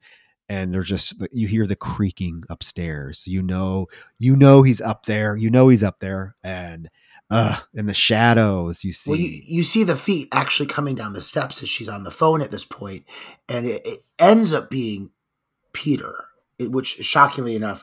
Yeah, this is after the call, she calls the police. And when she's on hold with the police, these footsteps come down the stairs. And it's very, I like it because it does make it seem like it's the killer. You think it's going to be the way they shoot this moment, even in knowing what the outcome is, I still find it to be so chilling. You just see this slow pursuit down the steps. You see the shadows first. It's so fucking creepy. Yeah, so he throws his coat over the railing when she's on the phone with the police and scares the shit out of her. She's like, "Peter, you scared the crap out of me. Why didn't you say something?" He's like, "Well, you scared me too. Yeah, I got cold waiting for you." And so he just went in their house and decided to go take a nap, apparently. So she's on the phone with the police trying to tell them about the obscene phone calls. And, we cut to Nash is the one taking the call, and he's being very dismissive about the phone calls. He's like, "I'm sorry, ma'am. It's hectic here. We had a little girl murdered in the park. I don't know when I can get a man on it." But in the meantime, Mr. Harrison's overhearing this and hears the address that Jess gives him. So not right away, he knows that it's the sorority house call. I love the way this film sets up each kind of like development into the next story arc or plot twist, or like it. Again, everything is so well thought out. Like the simplicity of Claire's dad. Of course, he'd be there, and the fact that he overhears this address and he is aware of it. And that's the reason the police become aware of what's going on. Like, such a smart way to play the story. It's such like a little intricate detail, but it feels very thought out. And another thing with this whole kind of evolution of Peter becoming a very prominent character at the timing in which he does become prominent, they were so smart to play in that piano moment earlier because we touched on it. But now that we're talking about the overall mental state of the killer and the fact that, when he is having this dialogue with Jess over the phone, talking about, please, please help me, or basically like this pleading voice, which in my mind is him as a child asking, somebody help me, someone, make me stop. Again, a very common trait with serial killers, especially ones that target, youths or, women in scenarios like this. A lot of times, again, with the self-hate, they want to be caught. This is something that's a common trend that comes up, but they still can't really find it within them to stop killing. So you're getting more of this from her through this individual conversation or this dialogue she's having with the killer, because she does start to respond to him, and you're learning a lot while you're also learning that Peter is in his own way mentally unstable. Maybe not quite as unhinged, but dealing with some extreme emotional issues. It's very well placed. It's well planted within the story. So it gives you all the more reason to start suspecting this guy. Yes, because he tells her he is leaving the conservatory. He's tired of it, and they're going to get married. That's what he says. And we're going to get married. He just fucking tells her, oh yeah, we're getting married. And I do like that she's like, "You know what, Peter? You remember that when we first met and we talked about these plans we had? Like, you told me you wanted to be this fabulous concert pianist. Well, I still have my plans that I want to do. And just because yours changed doesn't mean you can expect me to mine to change." And he's like, what do you mean? You can still do everything you want, when we get married. And then she has to, he's putting her in this position where she just has to come out and say it, right? She's like, "Peter, I don't want to marry you." Oh my god! And the way they handle his dialogue, he's not written in an exaggerated way, but he is so fucking detestable. He's so unlikable without going over the top, and it's just so well done. And the things he says to her, the way he says it, it's often in a way that feels like he's very controlling of her or expects certain things of her, and she just won't take it. And so quickly he turns on her. And there's two little things he says here that I think are really telltale signs of the kind of person he is. First of all, she's telling him about Claire. And she's like, Claire's missing, we're worried. And he quickly goes, oh, I'm sure she's fine.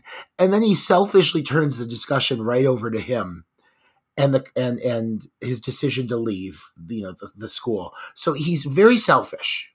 And then as soon as she makes it clear, she's like, I will not be marrying you. He pauses and he says, okay, well then what about the baby? Because he knows now if he can't get his way, in my mind, he's going to hold that over her. He's going to guilt trip her. Oh, and he does. The way he talks about the baby here in a few minutes, yes, he's definitely trying to make it sound, what she's doing sound as horrific as possible, just with the choice of words that he is using and their connotation. Yes, you were 100% right. Back at the police station, because we cut back to the police station, Lieutenant Fuller confronts Nash about not taking the phone call from Jess seriously. He's like, hey, do you not see a connection? A little girl was found murdered in the park. Sorority girl's missing at the same sorority house. Her sisters are getting obscene phone calls. Do you not think something's, wrong? And Nash is like, oh, well, I guess. So he's like, okay, I'll call the house and talk to the girl and tell her what we're going to do, that we're going to get a man on it.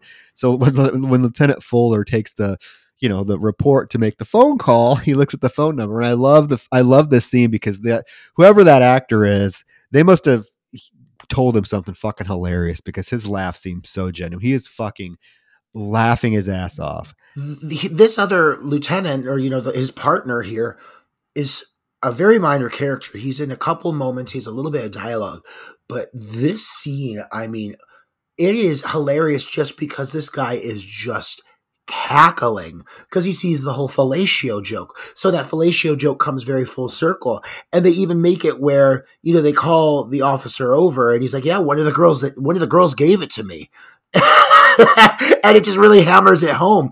And that the other lieutenant's just fucking losing it. It is a lovable scene. There's a likability factor. I like it because it just shows you how naive Nash is. They are laughing at him. Oh, I know it's something dirty. Yeah, it's something dirty, ain't it? And then it hard cuts again to Peter smashing a Christmas tree bulb at the house, saying, "You selfish bitch! You're talking about killing our baby like you're having a wart removed." And then he's very like, "Jess, you will not kill this baby." And she's like, "Peter, I've made up my mind. I think you should leave." And he's like, "Jess, you better not do this." And she's like, "Leave now." And he's like, "You're going to regret this." And he storms out right as the group comes back, including Lieutenant Fuller, who zeroes in on Peter right away. Ominous threats and then storming off in a huff. And you think that the lieutenant's not going to pick up on that? Oh, he picked up on it. But he brought the phone company dude whose name is coincidentally Graham. Like, yeah, I like that little, addition there. I got to say this about this whole storyline that's about to come up, because this whole phone line bit comes into play, and it's a pretty big arc here for a second. And this is another thing that technically should feel very dated, because it just, technology's evolved beyond this. But somehow, even though I don't live in this world and I know nothing of what's really going on with anything that's to come from this character of Graham, it's so well played and it's done with such intensity, and this whole thing is so tense that I don't care. I love it. I don't even know what the fuck his job is. I know he's identifying where the call's coming from. I don't know what any of the shit is that he's doing, but it's so fucking intense, and he's running around and shit, as we'll come to find out. I like the addition of this character. It adds just one more layer of tension to everything else going on. Yeah, he's tapping their phone so that, when it rings, he'll be able to, if she keeps him on the phone long enough, he'll be able to identify where the call's coming from by the phone company room. I don't know. Yeah, I don't know either. It was the days before just a name would pop up on a screen for caller ID. But yeah, it's great. Lieutenant Fuller and Jess and Phil go up and check out Claire's room. Fuller's just asking various questions about, when the last time Claire was seen, how much she had to drink. I do like this little moment where he tries to catch Jess in a lie, because Jess says that she was the last one to see her, and it was like 10 o'clock the night before. And then he casually, when he says something, so he's like, oh, and so when you saw her at 10 o'clock this morning, and Jess immediately says, no, it was last night. So I thought she's very smart, because he was trying to trip her up and she caught him.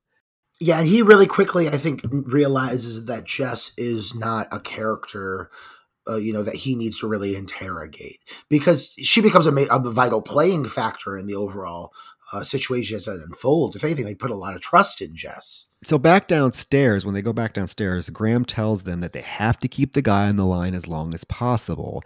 And this is when Graham says, are there any other lions in the house? And Jess's response is, well, yeah, Mrs. Mack has one in her room. And immediately Fuller cuts her off and said, yeah, but it's a different number, and there hasn't gotten any calls on it. And then Fuller shows them that they also have an officer that's going to be stationed outside the house to watch them. This is something that is touched on only a couple of times. The presence of this car is made obvious a couple of times. You never even really meet the officer in the vehicle, but oh, what a payoff to come from it. I mean, this is one of the first times you've had this trope that comes into play here too. Oh, it is. It is. So after Fuller leaves, you get Phil breaking down crying, saying that I know Claire is dead. I can just feel it. Oh, but a much needed moment for Phil, who is about to step up and be a pretty big character here. Phil hasn't got to do much, and she has this breakdown, and she's like, I'm so sorry. I've had a cold, and I've been taking this medicine, and it's just making me drowsy. I just need to go to bed. So she goes up to bed. Graham is at the phone company, back at the phone company, getting ready to be able to trace the calls. He calls Fuller back and is like, hey, the phone is going to ring to your desk as well. So when she gets phone calls, you'll get them too. And then we get Billy in the attic pushing dead Claire in a rocking chair with a doll. He's grunting and creepily crying, and he just makes this like final grunt where he's like, ugh. And Jess is downstairs in the living room by herself. Lots of creaks and shadows, and it's just creepy. This is what I was talking about. This is when it really feels like you feel like she's isolated. It's so claustrophobic. The atmosphere, the tension is off the charts. Because we do see now the killer sneaking out of the attic.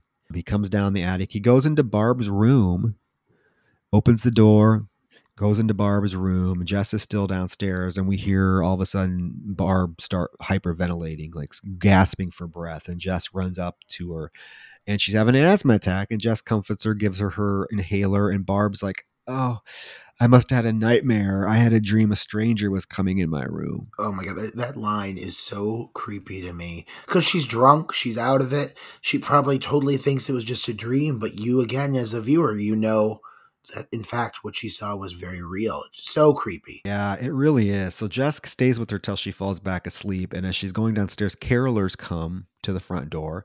So Jess goes back downstairs to watch the carolers, and they're singing, beautiful Christmas tunes when Barb's door opens again. I just love the framing of this death scene, that fucking crystal unicorn at the forefront of the frame every time the door opens, and you just see a figure in the doorway, and that's crystal unicorn is prominently in the front of the frame. Oh my God, the light from the doorway coming through it, so it's very obvious. You get the full shape, and there's several of them, but that unicorn is by far the most prominent. This definitely made me think twice about putting anything sharp on my bed. But yeah, so simultaneously as the kids are caroling, the killer goes into Barb's room, and he picks up the crystal unicorn, and you hear him say, Agnes, it's me, Billy. It's all right, Agnes. It's all right. Don't you tell what we did, Agnes. And he raises that fucking unicorn above him. And we do see a glimpse, like it's a little sliver of his eye and his hair. And you can see he's wearing like a green sweater, but you don't see anything else. And right at this moment, Barb wakes up. He begins stabbing the shit out of her with this crystal unicorn's horn. I love this death scene. It's in slow motion. He grunts. It's like, oof. Every time he's stabbing her, he's making that grunt. Her bloody hands are flailing. It's intercut with those kids singing this beautiful Christmas tune. I don't know why this death scene does not get more recognition because it is so well done. It's another example of a sequence that I think in most scenarios I would say I would want to see more. Like in the example of like I would love to have seen more of like the penetration or at least like the her face, but because of the way they incorporate the carolers into the scene, their audio kind of swells up over it. The song becomes very prominent. It's haunting. It's these beautiful, I mean, these kids are they must be in a fucking local competition or something caroling, because the harmonies are fucking tight. These kids this is not their first rodeo singing this arrangement of "Oh Come All Ye Faithful." I mean, it's all over the place in the best possible way, but it's a very intricate arrangement, to be honest, of the song. And that layered over top what's going on, you do get one shot of Barb starting to wake up and realizing what's about to happen, but she can't, she is unable to defend herself in time. And because it chops back and forth between her hand, knocking over the glass statues, and the thrusting of the actual unicorn, now all covered in red as the light's coming through it, it's such an artsy kill that I don't give a fuck. I don't see anything because it's so beautiful. It's a beautiful scene. It really is. It's a beautiful. That's a great word for it. Artsy and beautiful. It was again ahead of its time. A death scene ahead of its time. Older lady comes to get the caroler. She's like, Gertrude, get those kids in the car now. And she tells Jess the little girl was murdered in the park. And Jess is like, yeah, no, I heard. And the phone starts ringing. And the old lady's like, aren't you going to get your phone? So, and Jess is like, oh, yeah. So she runs in. She answers it. Of course, it's Billy crying. No, Billy. And she's trying to, she's not really saying much, but she's hoping he stays on the phone. And she does she's like, why are you doing this? And you hear the voice say, just like having a wart removed, which is exactly what Peter said to her earlier when he's like, you're talking about killing our baby like you're having a wart removed. And she's like, oh my God. Yeah, she's like, oh my God. So let's give another, check in Peter as the red herring column. But it is so fucking creepy. It's so, and Fuller calls her back to tell her that she didn't keep him on the phone long enough. And at the same time, there's this little moment in the police station where this officer comes in who's been shot in the ass by this angry old man because the cop trespassed on his property. I don't give a damn. I'll do it again. Oh my God! Like nowadays, that would not fly at all. Like that man. He has a bloody ass. This poor cop has a bloody ass. Yeah. I like that Jess clearly suspects. You can tell that she's starting to suspect that it's Peter. Because when she hears the line, she has an audible reaction, and even the lieutenant picks up on it. Like, he's fucking on it. The lieutenant is asking all the right questions. He's making the right assumptions, and he even asks her when he's talking to her, you sounded like you recognized something or realized something, and what was that about?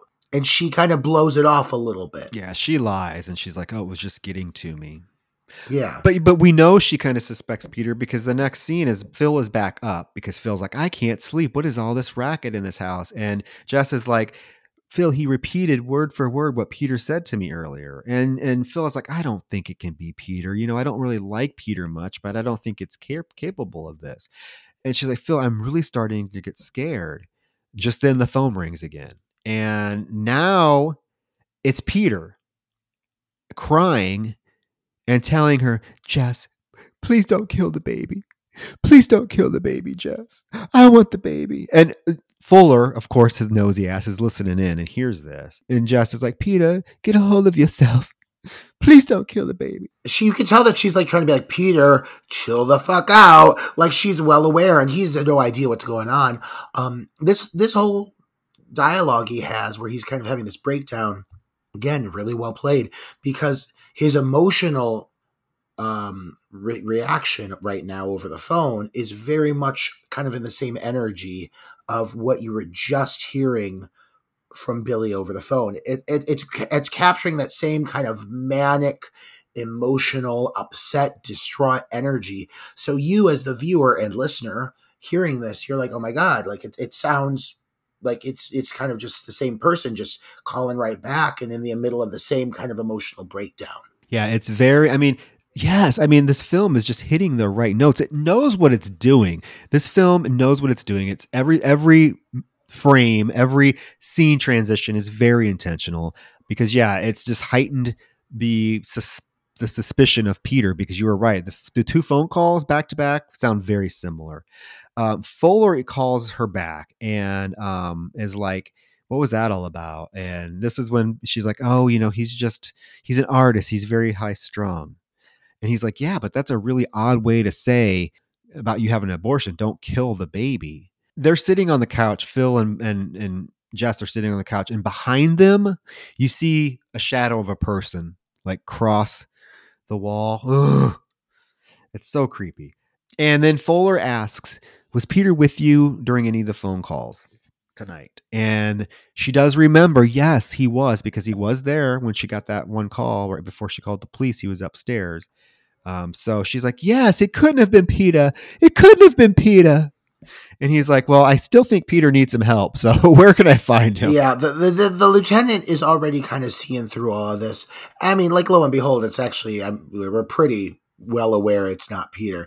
But for the lieutenant, it's all putting the pieces together where his assumptions and his reasoning wanting to find Peter makes a lot of fucking sense. So it's a really good distraction tool right now to get the lieutenant kind of off doing his own thing. So everything that's about to transpire regarding Jess leaves her very much alone, without direct assistance. So Phil is like, I knew it couldn't be Peter. And she goes into the kitchen to get some aspirin. And they are interrupted by these like bumbling search party guys who, scare Phil because they see her in the window. And then, they knock on the door. So Phil and Barb answer the door. And there's this really lighthearted moment before the film gets really fucking dark where these bumbling guys are like, oh, we're going to see more of us around, blah, blah, blah. It's just kind of like, again, comic relief. It does make Jess realize that none of the doors or windows of the house are locked. So, oh my God, that's so creepy. And Phil has that line where she says, I'd rather face the killer, which in hindsight is a bad call on her behalf to say that. It's a bad call because what happens? Well, I mean, with pretty fucking soon, she fucking faces the killer. The very next scene. Yeah, she goes up when she's upstairs, shutting the upstairs, locking the windows upstairs. She hears a knock on Barb's door. So she goes to Barb's bedroom and opens the door and steps in the room and turns, and all of a sudden the door slams violently shut. I will say this. If there were, I mean, because, I have very little negative to say about this film at all. So I'm going to try to find something. If there's one thing I wish I had more of, it would be not just the kill itself, but just the moment. It's very quick. It's almost fleeting. You see Phil, she's like hanging something up. She hears a noise. She looks over. She walks to the door. She walks in. She sees something. Her face looks scared. The door slams. And I get what they're doing with it. But this now coming up on the final stretch of the movie, and Phil being kind of the last girl standing other than Jess, would have loved to have just seen what they could have done along the lines of something that was just as unique or just artistic as, say, what they did with the Barb kill. The fact that they chose to do nothing at all and just cut away without showing what happens in general does feel like a little bit pinch of a letdown, nowhere to the size or magnitude of some of the kills in Friday the 13th, like we discussed. But I just know they could have done something here because every other kill in this movie is fucking magnificent. And I'm shocked that they chose to leave this one as just so open-ended. Yeah, it is a little disappointing, but I guess the payoff that we get here in a few minutes is sort of worth it. But, Barb, it makes sense that Barb kind of got the most theatrical death scene because she's the most theatrical character in the film. Phil was always just kind of meek, laid back, didn't really have a lot to do. So it kind of makes sense that her death scene is kind of Right after this, Jess gets another call. And this one is basically the killer calling Jess, you pig, you bitch pig, screaming, wailing. In the meantime, Lieutenant Fuller has made his way to the conservatory and found the smashed piano. And obviously that's a big red flag to him. And as he's like observing it, his deputy runs in and is like, Lieutenant, there's another call, come out. So they go out to his car and you can hear the call. It's just a lot of frantic wailing, crying. Where's Agnes? What your mother and I must know is, and this is where you hear a line. It's like, where's the knife? Where's the knife, Billy? And so again, lots of inferences you can make about the story. But the whole point is, he stays on the phone long enough for Graham to trace the call. And then the call ends with, I hate this voice. It's like, see, mommy, baby's okay. Baby's okay, mommy. No, and then you are establishing this idea, and it's mentioned later in the film towards the end that the killer is making a phone call after every kill. After every time he kills somebody, he's making this phone call. And again, it kind of plays into what you're maybe saying about like him being like him hating himself after he's doing it. And it has to be an outlet for him to get the emotion out, is making these phone calls, because every time he kills somebody, he makes a phone call. It's like a confession almost in a way. Yeah. So Nash radios Fuller to tell him, hey, we were able to trace the calls. The calls are coming from 6 Belmont Street. And Fuller's like, Nash, you fucking idiot. That's where the calls are going to. And Nash simply says, that's where they're coming from too, sir. And you see this flash of realization on his face. He's like, oh, shit. This moment, moving forward, tension is, I mean, you could cut it with a knife. It is so fucking thick with tension. Every moment that kind of unfolds from here is like edge of your seat. And it's really impressive what they managed to do in this building, like just like heart pounding tension, because now people are starting to realize that someone's in the house. And, now Billy's going to have to actually move. Like he's going to have to act upon it, or fear of being discovered. Nash immediately radios Jennings, who is the officer that is stationed outside the house, the sorority house, and he's not answering. So we get this nice transition into Nash's police car, and the camera slowly zooming in on the car, and we see that Nash's throat has been slit. So what that establishes, Roger, is that Billy does leave the house to kill people, which again makes me think that he killed Janice even more. He does leave the house to kill people. Billy was smart enough to realize this cop was out there and this cop was going to be an obstacle for him. So he goes out and he kills him, which again is chilling, that this character who seems so unhinged and so sporadic actually is not, and has the forethought of going out and killing a cop that he knows is going to be an issue. Well, and it also makes me feel like that guy's been dead for a hot minute. And when she got a couple of those calls earlier, yes, it's after he killed him, which makes it all make sense even more. And that guy's just been dead in that car for a couple hours now. Yeah, so Fuller calls Nash back and it's like, Nash, here's what you need to do. You need to call that girl and tell her to leave the house. Don't tell her that the calls are coming from the house. Just tell her to leave. Don't ask any questions and just go. And then he's like, and Nash, if you fuck this up, I'll kill you. And what's Nash do? God bless Nash's heart. I love Nash. He's an endearing guy. He's just a goofball who, he's just a simpleton. He calls her and he's like, Mrs. Bradford, I'm going to tell you exactly what to do. Don't question anything. Just put the phone down and walk out the front door. And she's like, well, why? And he's like, no questions. Put the phone down, walk out the front door. And she's like, okay, I'll go get Barb. And Phil's like, no, don't do that. Don't do that. And she's like, well, why? And he's like, the calls are coming from the house. Terrifying. If I was just on the phone, I would react exactly the way Olivia fucking Hussey reacts in this goddamn scene. And her fear here is just palpable. It is truly one of the scariest, genuinely scariest movies, I think, ever captured in horror. The moment of him just disclosing to her, the calls are coming from the house. This person is in the house. You do not even have time to tell anybody. You need to get out right now. And it is such a heart-poundingly terrifying moment. I really, really adore this whole sequence and everything that comes from it too. I mean, this whole finale at this point, if I had one thing to say, again, I'm looking for critiques because I don't want to be that person that only I can do is praise something, but it would honestly be just that wish I would have had 10 more minutes of this terror, because it's so fucking good. Yeah, it goes quite quickly from here. So she puts down the phone and he's screaming for Miss Bradford, don't go upstairs, Miss Bradford. And she's not listening. And then the score kicks in and it just becomes very tense. And she goes to the front door and is getting ready to leave. And this is when she's like, Phil, Bob, answer me. Phil, Bob, please answer me. My favorite part in the movie. I mean, she screams it pretty loudly. I mean, it's, oh my God. Her performance here is fucking phenomenal. Yeah, and she's like, oh, and she notices the fireplace poker. So she thinks that's going to protect her. So she goes to grab the fireplace poker and slowly ascends the stairs. Girl, I know, like, listen, I know. No, but hey, I'm going to criticize it, and then I'm going to say something else. Girl, I know you love your sisters, but for the love of God, don't go up there. But at the same time, with how they have built her character thus it far, makes sense.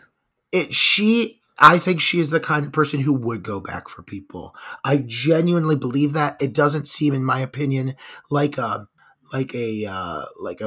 bad choice. I mean, yeah, technically it's a bad choice, but I'm not looking at her as a character who's like making the dumb call. She is consciously making the decision to go back and find her friends. There's purpose and reasoning behind it. Oh yeah. Yeah, and it does make sense with her character so far. Her character is very like independent, is going to do what she thinks is right for herself. And at this moment, she thinks that getting Phil and Barb out of that house, knowing that there's someone in there, is the right thing to do. So it's a very slow, painstaking ascent to Barb's room. And when she gets to Barb's room, she tries to open the door and it won't open right away. So she has to like throw her weight against it, and it finally opens and she falls onto the floor, and we get the shot of Barb and Phil bloodied and dead on her bed. Whew. And then one of the, if not the creepiest shot in horror film history, in my opinion, is when you hear the killer's voice, Agnes, it's me, Billy. And the camera quickly pans to the corner, the crack in the door, and you see that crazed eye staring at her. Don't you tell what we did, Agnes. That's fucking terrifying. That's the tattoo I have on my leg, is the eye through the door. Well, and again, you hear him reference one of these characters as Agnes, and it, without knowing anything about this guy, you learn so much about him. And hearing him reference her as Agnes, a character whom he has this entire time been voicing that he's injured or harmed or done something really horrible to, you realize that he is referencing her in that way because he's about to do the exact same fucking thing. And it makes your skin crawl. That eye, the shot of that eye, every little detail in that eye, you see all of it. Every hair in his eyebrow, and it's just that slit of light. And that's all you get. It's horrifying.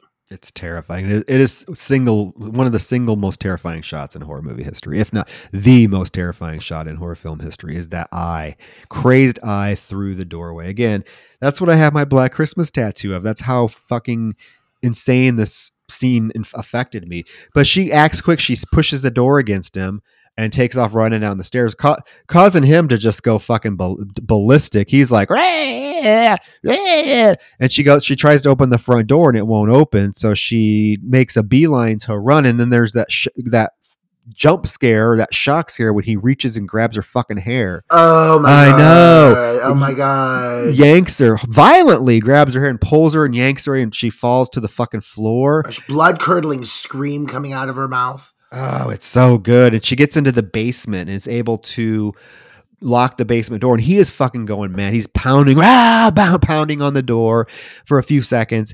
And then all of a sudden he quits. And you literally hear the dude like walk out of the house and shut the front door. Well, I mean, one thing that I really want to point out is, for the most part, when you get classic iconic killers, so often they're mute. So often you don't hear these things coming out of them, because they always want to play up the silent aspect, the stalking, the Jason, the Michaels. This killer, one of the reasons he's so terrifying is because he is unpredictable and he's emotional and he's very verbal and he has big reactions. So when he's angry, yeah, you're right, he's just screaming.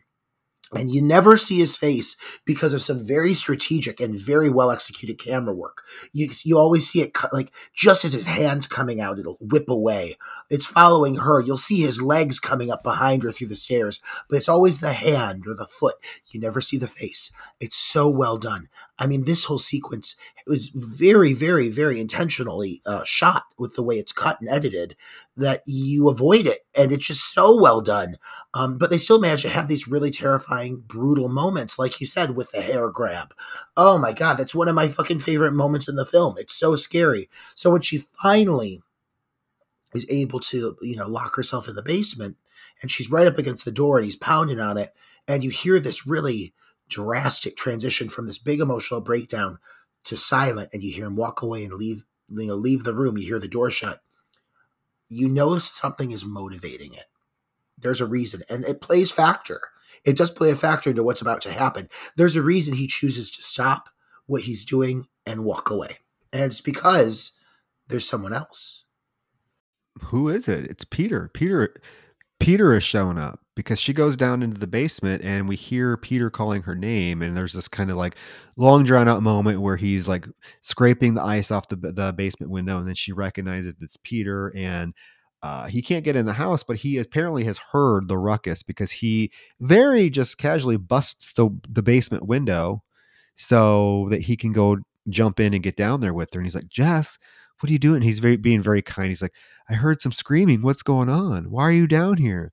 And as he approaches her, she is just like frozen in fear, and she's like backing away from him. He's like, Jess, come here.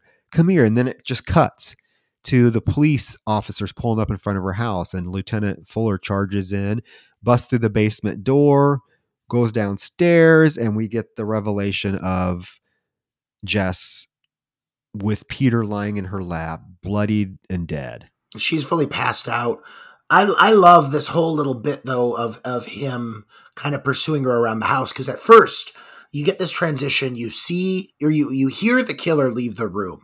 You hear the door shut. And then the first thing you see of anything is you're following Jess throughout the basement as she's peering out the windows. So you see a pair of legs walk by, the shadow, silhouette of the legs, because the glass is frosted. So you don't see details.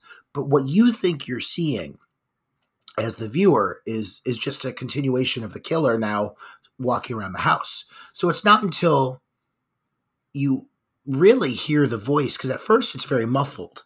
So you think it's the killer kind of doing more of his bantering. But then when you start to listen, it's clearly Peter. And so when he does clear the ice off the glass, you finally know, oh, this is Peter.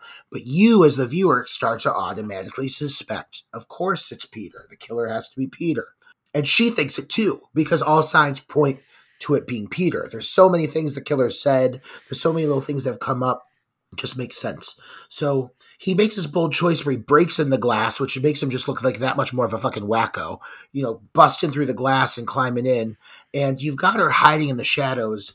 And it's a very, very tense moment, but it's fairly brief. And for this great moment you just had, literally just his entire journey with the killer, as she realizes the killer's there, she has a big moment where she reacts, she responds, she runs in the basement, and then she hides, and now Peter comes and finds her, and yes, she inevitably kills him. Jess's interactions with the killer only consist of a couple moments, like brief moments, and it's done. He attacks her once, he really only attacks her once, gets her in the basement, and then he leaves. And so it does make for a situation where she is the final girl. Has a great moment with that whole stairwell sequence, but she doesn't really get to do a whole lot. She kills Peter, but obviously she kills the wrong person. It's great reveal, big dramatic moment with her passed out there, with her arm hanging up, and she looks up and it dissolves into the next moment. But overall, Jess does not get a ton to do in the sense of, her big self-defense moment. It's pretty fleeting. No, I agree. I think if I had one complaint about the film, or not even a complaint, but something I wish they would have done. You're right. I wish the chase scene between Billy and Jess would have been a lot longer, because it is very abrupt. I mean, she really The chase scene consists of her running down the stairs. That's it. Once she gets in the basement, the chase scene ends. And then you get the moment with Peter, but it would have been great for them to maybe have a little bit more for her to do it in terms of confrontation with the killer. Although I understand why they didn't do it, because like the least amount of time they spend with the killer, the better. You know what I mean? Because we don't want, he's supposed to be mysterious. He's supposed to be, she never gets a clear view of him. yeah, exactly. But what ends up happening is, the film cuts to Jess being upstairs in bed. The police have found, a couple of the bodies, and the house is swarmed with police until they slowly start to leave. One of the officers says he'll stay with Jess, but then Mr. Harrison passes out and they have to take him. So what ends up happening is basically Jess is kind of abandoned in this house. She's left up there by herself, and these have to be like some of the most incompetent cops, because they didn't search the entire house, obviously, but then they leave this woman who was just attacked by a killer, even though they think it's Peter. Still, they just leave her up there. But I like the commotion of this moment. It's all one shot for the most part. You should see her laying on the bed. All of this shit happens. The reporters are downstairs, so the lieutenant goes down there to get them to clear out of the house. And then obviously the father passes out, so then two of the guys have to help escort him out because he's in shock, because he knows his daughter is fucking dead at this point. And so it makes for a moment that makes sense why they clear out for a second. And it's just long enough for that great pan over from the empty bedroom down the hall, this very long pan, to reveal the attic, the crawl space. And you hear him up there talking to himself, Agnes. And then all of a sudden, when she's by herself, the attic door opens. You hear him, you see the shadow of him climbing down, and then we cut to just the exterior of the house, right? And there's this moment where it's just quiet for a minute, and the camera's kind of slowly pulling away from the house. And all of a sudden, you hear the ominous phone ringing. And as the phone rings, the credits start. Two things about this ending moment that make it extra impactful for me. A, that cop's still outside. So she is just, a mere feet away from safety. But at the same time, in my gut, I really feel like Jess is fucking doomed. Also, lest we forget that phenomenal final shot one last time of Claire's face in the window, with Mrs. Mack hanging behind her. They're still up there. And from that face, it pulls back to reveal the house. And that face, if you look, is visible from outside. That whole time, she's just been sitting up there. If you really look and you squint, you can see that face. But no one has paid attention to it because now everyone thinks everything's okay. Or at least in regards to the killer's been caught. Sure, the body's not been found, but they're not worried about that right now because the killer, in their mind, the killer's been caught. So they're getting all their things in order, and they're not even paying attention to the fact that the killer is still in the fucking house. What a fucking finale. Well, yeah, and it just, you would think that they would still search the house even if they think that Peter was the killer, because Claire still hasn't been found, right? But it's such a phenomenal last shot of Mrs. Max hanging in the attic with Claire still up there, because they're still up there. And that was I mentioned that early in the podcast. How long were they up there? Who knows? But the phone ringing at the end of the film is very ominous to me, because we just said that it seems like the killer makes a phone call after every death. And as he coming down the stairs, you do hear him say, "Agnes, it's me, Billy." So the assumption or the inference that we have to make is that he is going into the room where Jess is and kills her. And after he kills her, he goes and makes the phone call, not knowing that nobody's going to answer it. God, I want her to survive so fucking bad, though. I know. But I honestly, the way the movie's structured and everything that happens, I don't think Jess made it, unfortunately. I think he killed her, and that last phone call was him doing his call after he killed her to let the emotion and everything out. It is such a ambiguous ending. I mean, you can look at it both ways. There was never a sequel to the film, obviously. And you can really look at it both ways. I think what's one of the things that maybe frustrates some viewers is there is no clear answer about what happened and who Billy is and what happens to Jess. But then again, I think that's part of the brilliance of the film, right? Oh yeah. Is the ambiguity of the killer. Like, this is fucking creepy. Like, people say, oh, Halloween's so creepy because, we don't know anything about Michael Myers. He's just stalking. Sorry, you know a lot more about Michael Myers than you do about this Billy character. This is the definition of a killer that is just killing, and we know nothing about him, why he's targeting victims. Yes, we know the phone calls, whatever. But I'm saying, like, it's so fucking creepy to know someone can just latch onto you, get into your house, and start terrorizing you, and you have no idea that they're there. Can you imagine being that fucking lieutenant when, after all is said and done, they come back and find her fucking dead ass body, and they're like, "Oh my, are you fucking kidding me?" Like, yeah, there's a lot of people whose jobs are going to be on the line after this girl's found dead. Because I think you're right. I hate to say it, but I think you're right. I think that Jess unfortunately does not make it through the night, and that what we're hearing is what's implied by that phone ringing is what we all know, that Jess has been killed.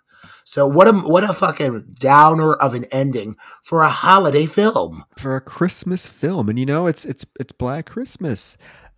And again, I will maintain it's my favorite horror film of all time. I think it does so many things right. It's a masterpiece of suspense. I know, if I have to acknowledge what I've heard from people that dislike the film, it's the pacing. Some people think the pacing is a little too slow. Oh, come on. I know. It's intentional. It is intentional. I mean, that's what my whole point is. I said at the beginning of the podcast, this is a film that cares about its characters and wants to spend time with the characters, and I appreciate that. So, I mean, I don't know what this film has impacted me in a way that no other film has, and that's saying a lot. It's saying a lot, and I could praise this film from here until Christmas time, but I'm just going to leave it at, the influence that this film has had on the horror genre as a whole is so underappreciated and unrecognized, I think. And it's a shame. It's a shame because, again, this film, so many other films that came after it obviously borrowed elements from this film, and it just never gets the recognition it deserves. But I think the people that love this film know that and realize what a masterpiece this film is. And I think we're definitely lending our voices to a growing chorus of voices that are very, very adamant about the fact that this is a masterpiece horror film. I mean, this is a top tier, one of the most influential pieces of horror cinema, and it has sadly gone, I don't want to say unrecognized, because there's a reason there's 2 remakes of this goddamn movie. I mean, like, it truly is the blueprint. It is the blueprint for what so many other films have tried to recapture. So I have so much respect for this film. I have wanted to be in horror movie scenes that are similar to this film. The reason I look to act is because of the kind of dramatic moments the scenes pull off in this movie. The suspense is constant over the course of this movie, and an actor would be lucky to be in a movie this well handled and well executed. So it's truly a phenomenal movie, and I really hope that the next generations to come continue to learn about it more and more. Yeah, I think as the years go on, I think it'll continue to get the recognition and praise, because it does seem like every year this film does get a little bit more prominent attention focused on it, and which is great to see. But as so many new holiday horror themed films come out, there is also that worry that this one is going to somehow get overshadowed. But I just don't see it happening, because I don't see that there is ever going to be a Christmas themed horror film that tops this one. I agree. It's everything. And I'm talking about not only from a story aspect, or I'm talking about from a technical aspect. I think you hit the nail on the head. This film, technically, cinematography wise, editing wise, was also highly ahead of its time and highly influential. Yeah, absolutely. So, folks, that is Black Christmas. If you if you're one of the people that may not appreciate this film or like this film, we're not gonna come at you, but we kind of want to know why. If you want to comment on that, or if you're a huge fan of the film and you love it, let us know your thoughts on our episode and some of our interpretations. And again, go to iTunes, hit that 5-star rating, and show us some Christmas love there. But as we kind of round out December, Roger, are we going to reveal what our next pick is? So I opted to select a film that wasn't Christmas based in any way. I mean, I love Christmas, but how are you going to top Black Christmas? I feel like that is the star on top of our tree this month. So instead, I decided to go a completely different angle. And, the new Avatar movie, the Shape of fucking Water, or whatever it is, the Sound of Water, the touch, the feel of water. The new Avatar film is about to come out. And that's had me thinking about one James Cameron a lot lately, because I can't avoid him. It's everywhere I look. Avatar, every fucking where I look. But in that being said, I did think, if there's ever a time we're going to cover this film, it's going to be now. Because this is the film that really got James Cameron his feature film debut. I mean, this is what got him, I don't want to say on the map, because this movie is not well received, but it got him, at least got eyes on him, and it got him an opportunity to show what he can do. And so, in honor of the new Avatar film, the Sound of Water, or whatever it may be, I decided, let's go ahead and just fucking do it. Let's cover Piranha 2, The Spawning. We're jumping right to Piranha 2. Piranha 2. Oh. You're not. We're just jumping right. It's the one where they have wings and they come out of sinks and shit. And I'm like, you know what? Let's go from one extreme to the whole fucking polar opposite other. I had no idea you were going to say that. When you started to say James Cameron, I was like, oh, please don't make it. It's Avatar: The Way of Water. Just to be clear, The Way of Water. I wouldn't fucking know because I could give two shits. I'm sure it'll be lovely. I'm sure it'll be full of CGI creatures with a valley of disbelief that I can't comprehend. But yeah, I want to see James Cameron when he had nothing but a couple $100,000 and some fish with wings to play with. Okay. Because I'm down. Why not? Why not? I've never seen it, and I had no. Oh my god! I've never seen it, and I had no idea James Cameron directed it. So it's his directorial debut. I don't know. I just looked it up. I'm like, you're lying. It is. He did direct it. I thought you were going to say Aliens. I was like, I really don't. No. I mean, I love Aliens, but I don't feel like talking about it. No. Okay. Like, I want fucking Piranha 2. Piranha 2, folks. There you go. You better tune in. Piranha 2 it shall be. Piranha 2 on Christmas morning. Nothing better. Oh my god. Merry Christmas to you fuckers. Truly. What better way to take out 2022 than Piranha 2 The Spawning? Absolutely. Well, folks, tune in for Piranha 2. And again, guys, thank you so much for listening. Again, share the podcast if you're enjoying us.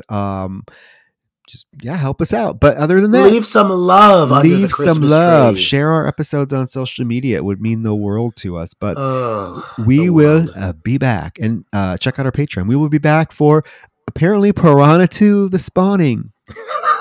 Get the fuck ready. Yay! I'm excited. You should be. You all should be too. All right. Merry Christmas, you guys. We'll be catching up with you soon. Good night. Good night.